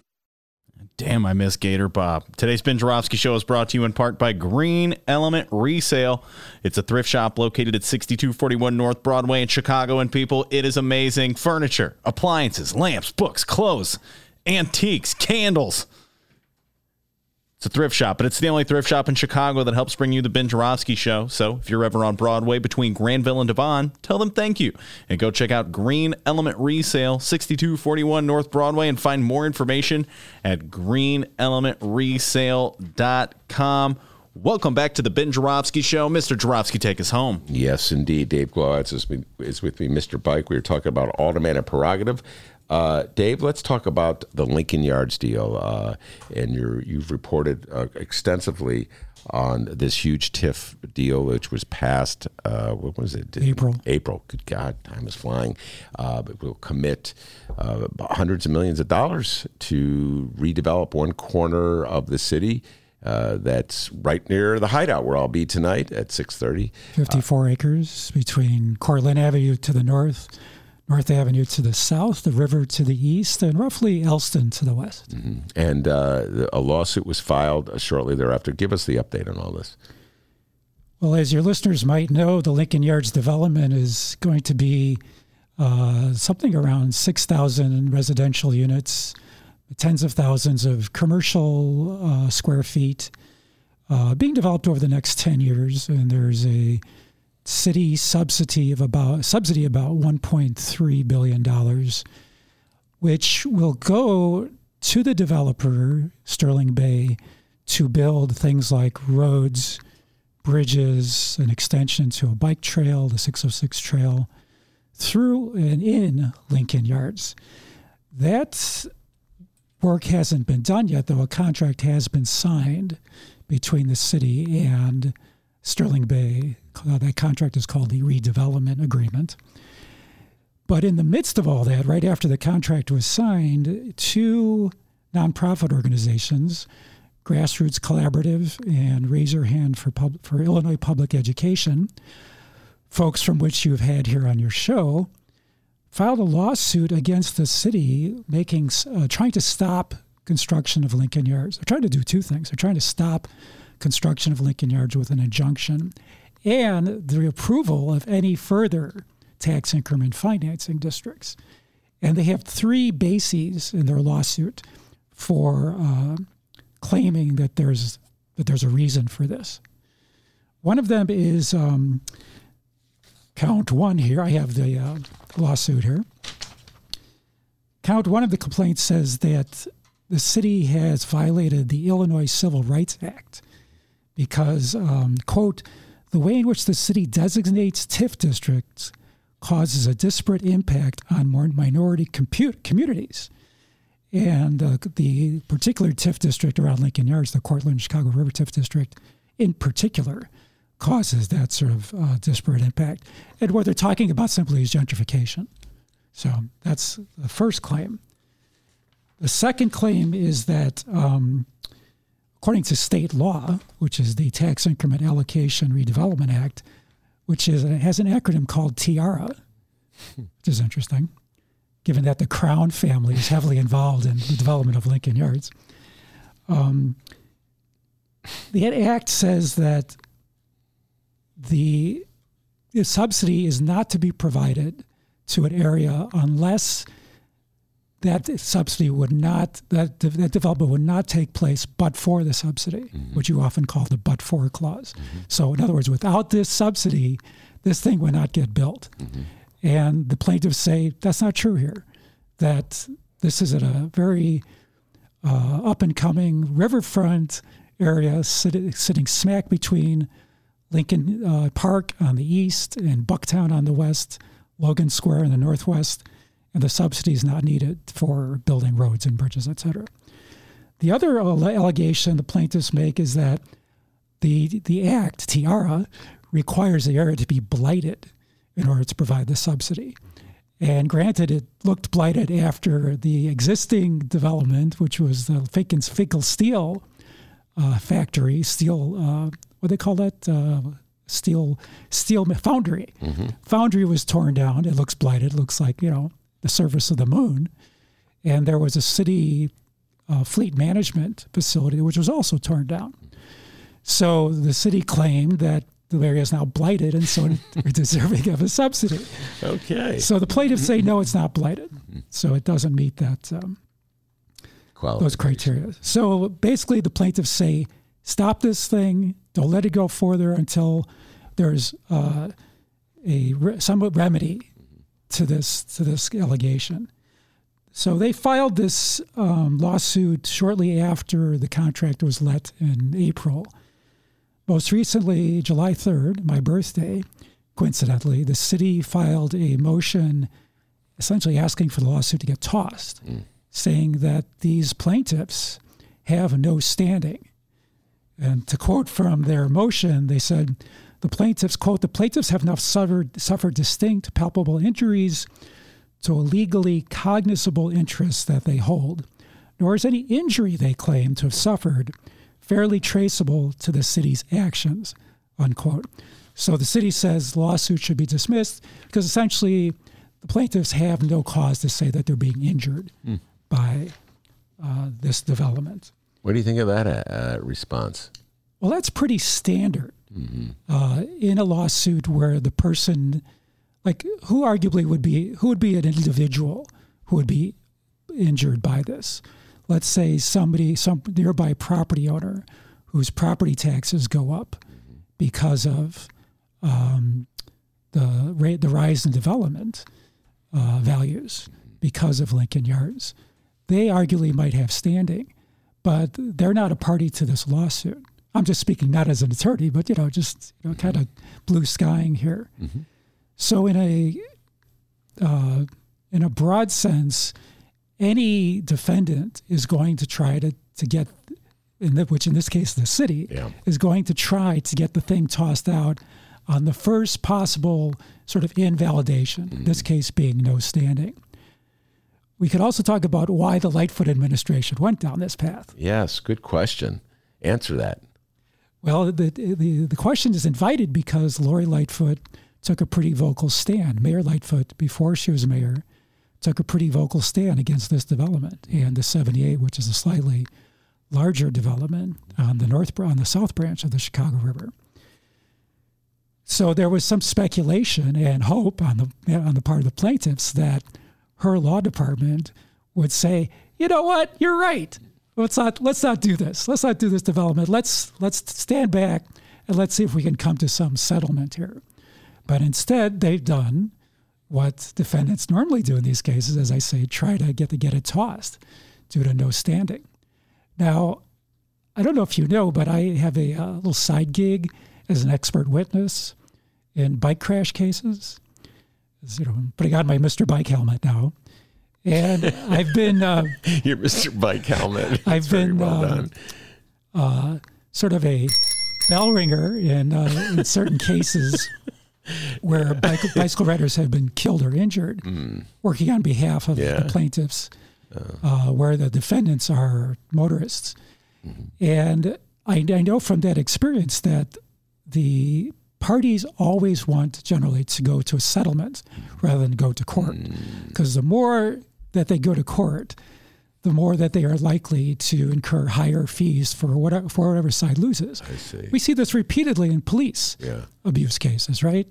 There's almost always a settlement. The lawsuits by citizens against the city and the police department for police abuse cases, police brutality cases almost never go to court. They're almost always settled by the city and the plaintiffs for tens of thousands or tens of millions of dollars. So to me, this would be a pretty understandable tactic on the part of the Lightfoot administration to just put this first, hurdle up as a tactic to negotiation with Grassroots Collaborative and Raise Your Hand. So what do you think, ultimately, if it does come down to a negotiation, and you could be right about this, let's assume you are, and it comes down to negotiation, what is Lori Lightfoot looking for from Grassroots? In other words, does she want to continue with the TIF project itself, and then she's looking to see what it'll take to get them to leave? Or does she want to, dismiss the TIF deal? Like, what ultimately is her goal out of negotiations?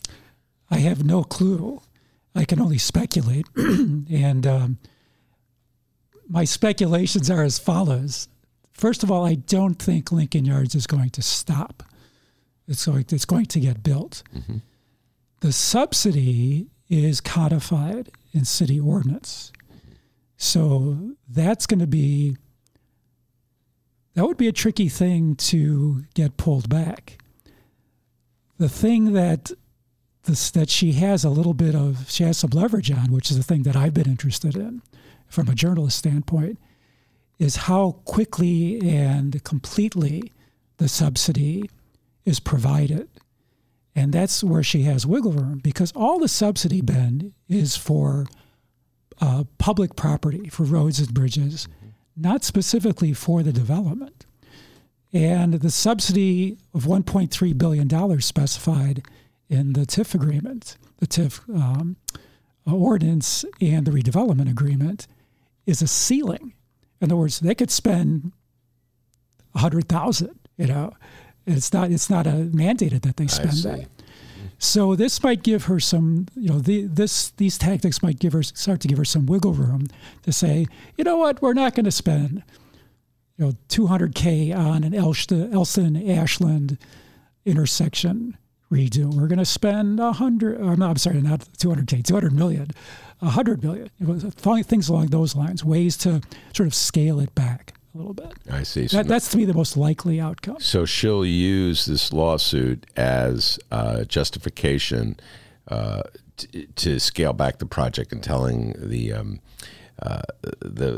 developer, I have no choice. This lawsuit is forcing me to do that. Is where you're going at? For her, just trying to play chess here, or maybe poker is the better analogy. Use a Star Trek reference. First series. I'll tell you about it later. Star Trek reference. Kirk says, "Not chess, Mr. Spock. Poker." Anyway. Always good to have a Star Trek reference. So that could be what she's up to. And so that if she just knuckles under to the lawsuit, Sterling Bay could say, whoa, wait a minute. We've got a contract, we've got city ordinance here. Whereas she fights it a little bit, that strengthens her position with Sterling Bay. Oh, man. These are wheels within wheels. It's poker. It's poker. I don't know. I like that chess thing, man. I guess poker could be like a bluff or something like that. Yeah. And of course, she filed, or her lawyer, the city's lawyers, filed that motion on my birthday, on your birthday, and now we're waiting to hear from the plaintiffs' lawyers. The plaintiffs filed a response on August 2nd. Oh, wow, just the other day. And according to the court clerk's website, which I say with a sardonic smile, there's a status call set for August 16th. The reason I smirk is because having done a lot of reporting in the federal court system, I know that I could go right to the federal court's online case management system and see all the motions. I could read them all and every last detail. We can't do that in Cook County. Yeah. The largest county court system in the United States. We could read the dates of the motions, but that's it. Yeah. We still can't find out exactly what was moved. It's like in the last century in Cook County. So that we'll be following that one closely. Probably have you back. And like I said, Amisha Patel from Grassroots Collaborative was on the show not too long ago talking about that. Was before they had filed their response. And so we'll be following this one because you're absolutely correct. A lot of money's at stake, a lot of tax dollars at Lincoln Yards. And it probably has some ramifications for 78, which is interesting. We had Byron Sixto Lopez on there going back to alderman prerogative. And the TIF has been created, but now there's a new alderman.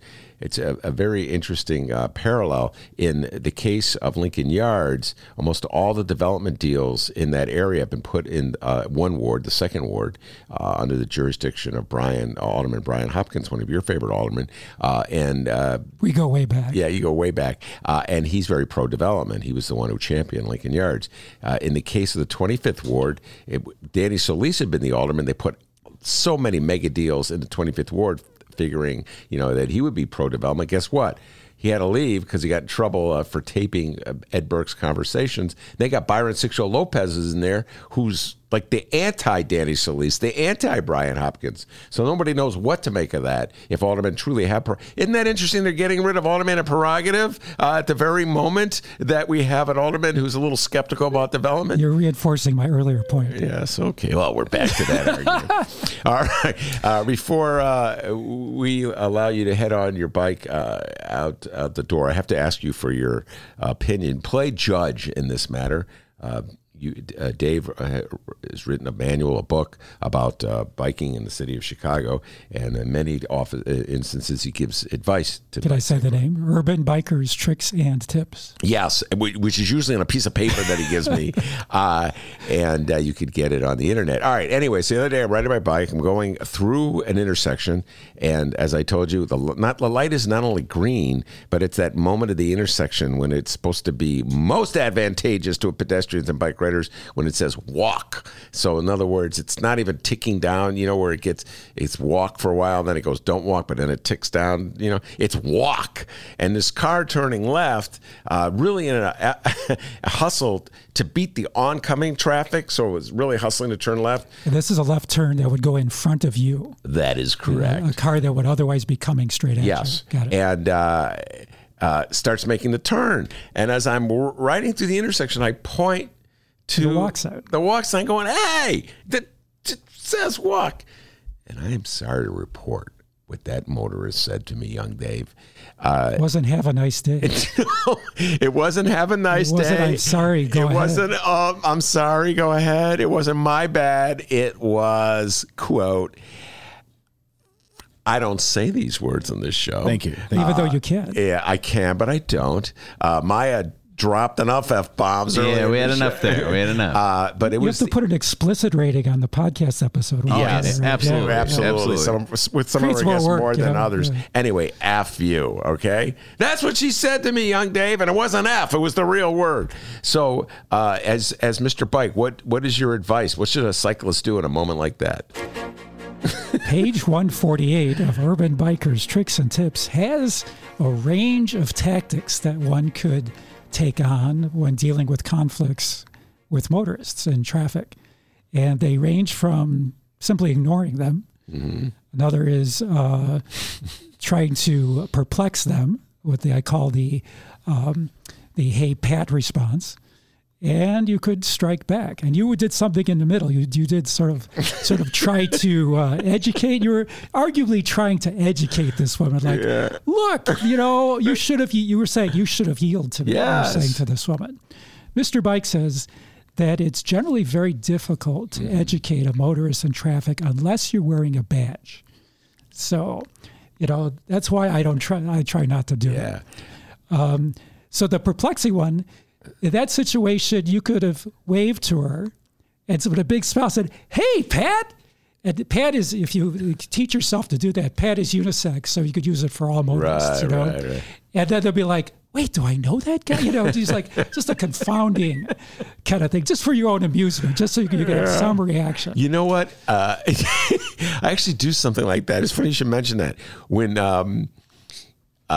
Dennis has been with me when I've done this. So we're walking down the street and a car honks, and it's got nothing to do with me. It's embarrassing. I always. He has read my book. Yeah. Like, hey, what's going on, man?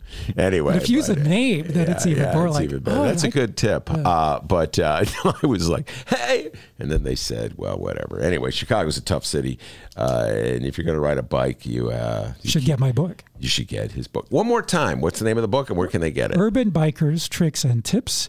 You can go to Mr. Bike's website, which is mrbike.com, and you'll find it right there. All right. Very good. Oh, yeah. Money rolling in. All right. That's great, Dave Glowacz. And he is a regular in our show. We'll bring him back next month to talk more about, get the updates on Lincoln Yards and all the other tip deals. I didn't even get to tell you about my TIFF column, but we'll talk about that next time you're on the show. Deal. Very good. Thank you very much, Dave Glowacz. Also want to thank Margie Fritz-Birch from the Edgewater Historical Society. She's talking about the Chicago conspiracy trial, the exhibit that's about her mother's days as a juror on that trial, 5358 North Ashland. Maya Dukmasova was our first guest. Great job she did, talking about Toni Morrison. We had a long conversation about the great Toni Morrison. Leah, I want to thank you for your good work. Leah, playing at a disadvantage today without a phone. Man, she really marshaled through, did a great job. And, of course, the man, the myth, the legend, the pride and joy of Alton, Illinois. And, Dave, as you know, because you're a long-time guest on this show, you know what they call him back in Alton, don't you? I do. Yes, and that is? That thing you always say. Yes, white lightning. You always say. You did a great job. Give yourself a raise. Take it out of petty cash. See you tomorrow, everybody. And remember, you can download previous Ben Joravsky shows and bonus interviews at both Chicago Sun-Times and Chicago Reader websites. Chicago.suntimes.com/Joravsky, Jorav as in Victory, SKY. ChicagoReader.com, and wherever else you download your favorite podcast. Downloaders, we live stream this show Tuesdays through Fridays, 1 until 3 p.m. Central Time on both websites, Chicago Reader and Chicago Sun-Times, and the Chicago Sun-Times YouTube channel. Check it out. Find us on social media at Benny J Show, BENNY, the letter J, Show. Give us a like, follow, share, review, whatever you want to do. And be sure tonight at 6:30 to check out Ben Joravsky and Mick Dumke's first Tuesday show at The Hideout, all things healthcare, with host of an Arm and a Leg podcast, Dan Weissman. Go check it out, 1354 West Wabansia, The Hideout. And hey, Ben will buy you drinks. That'll be cool, huh? Wait, what?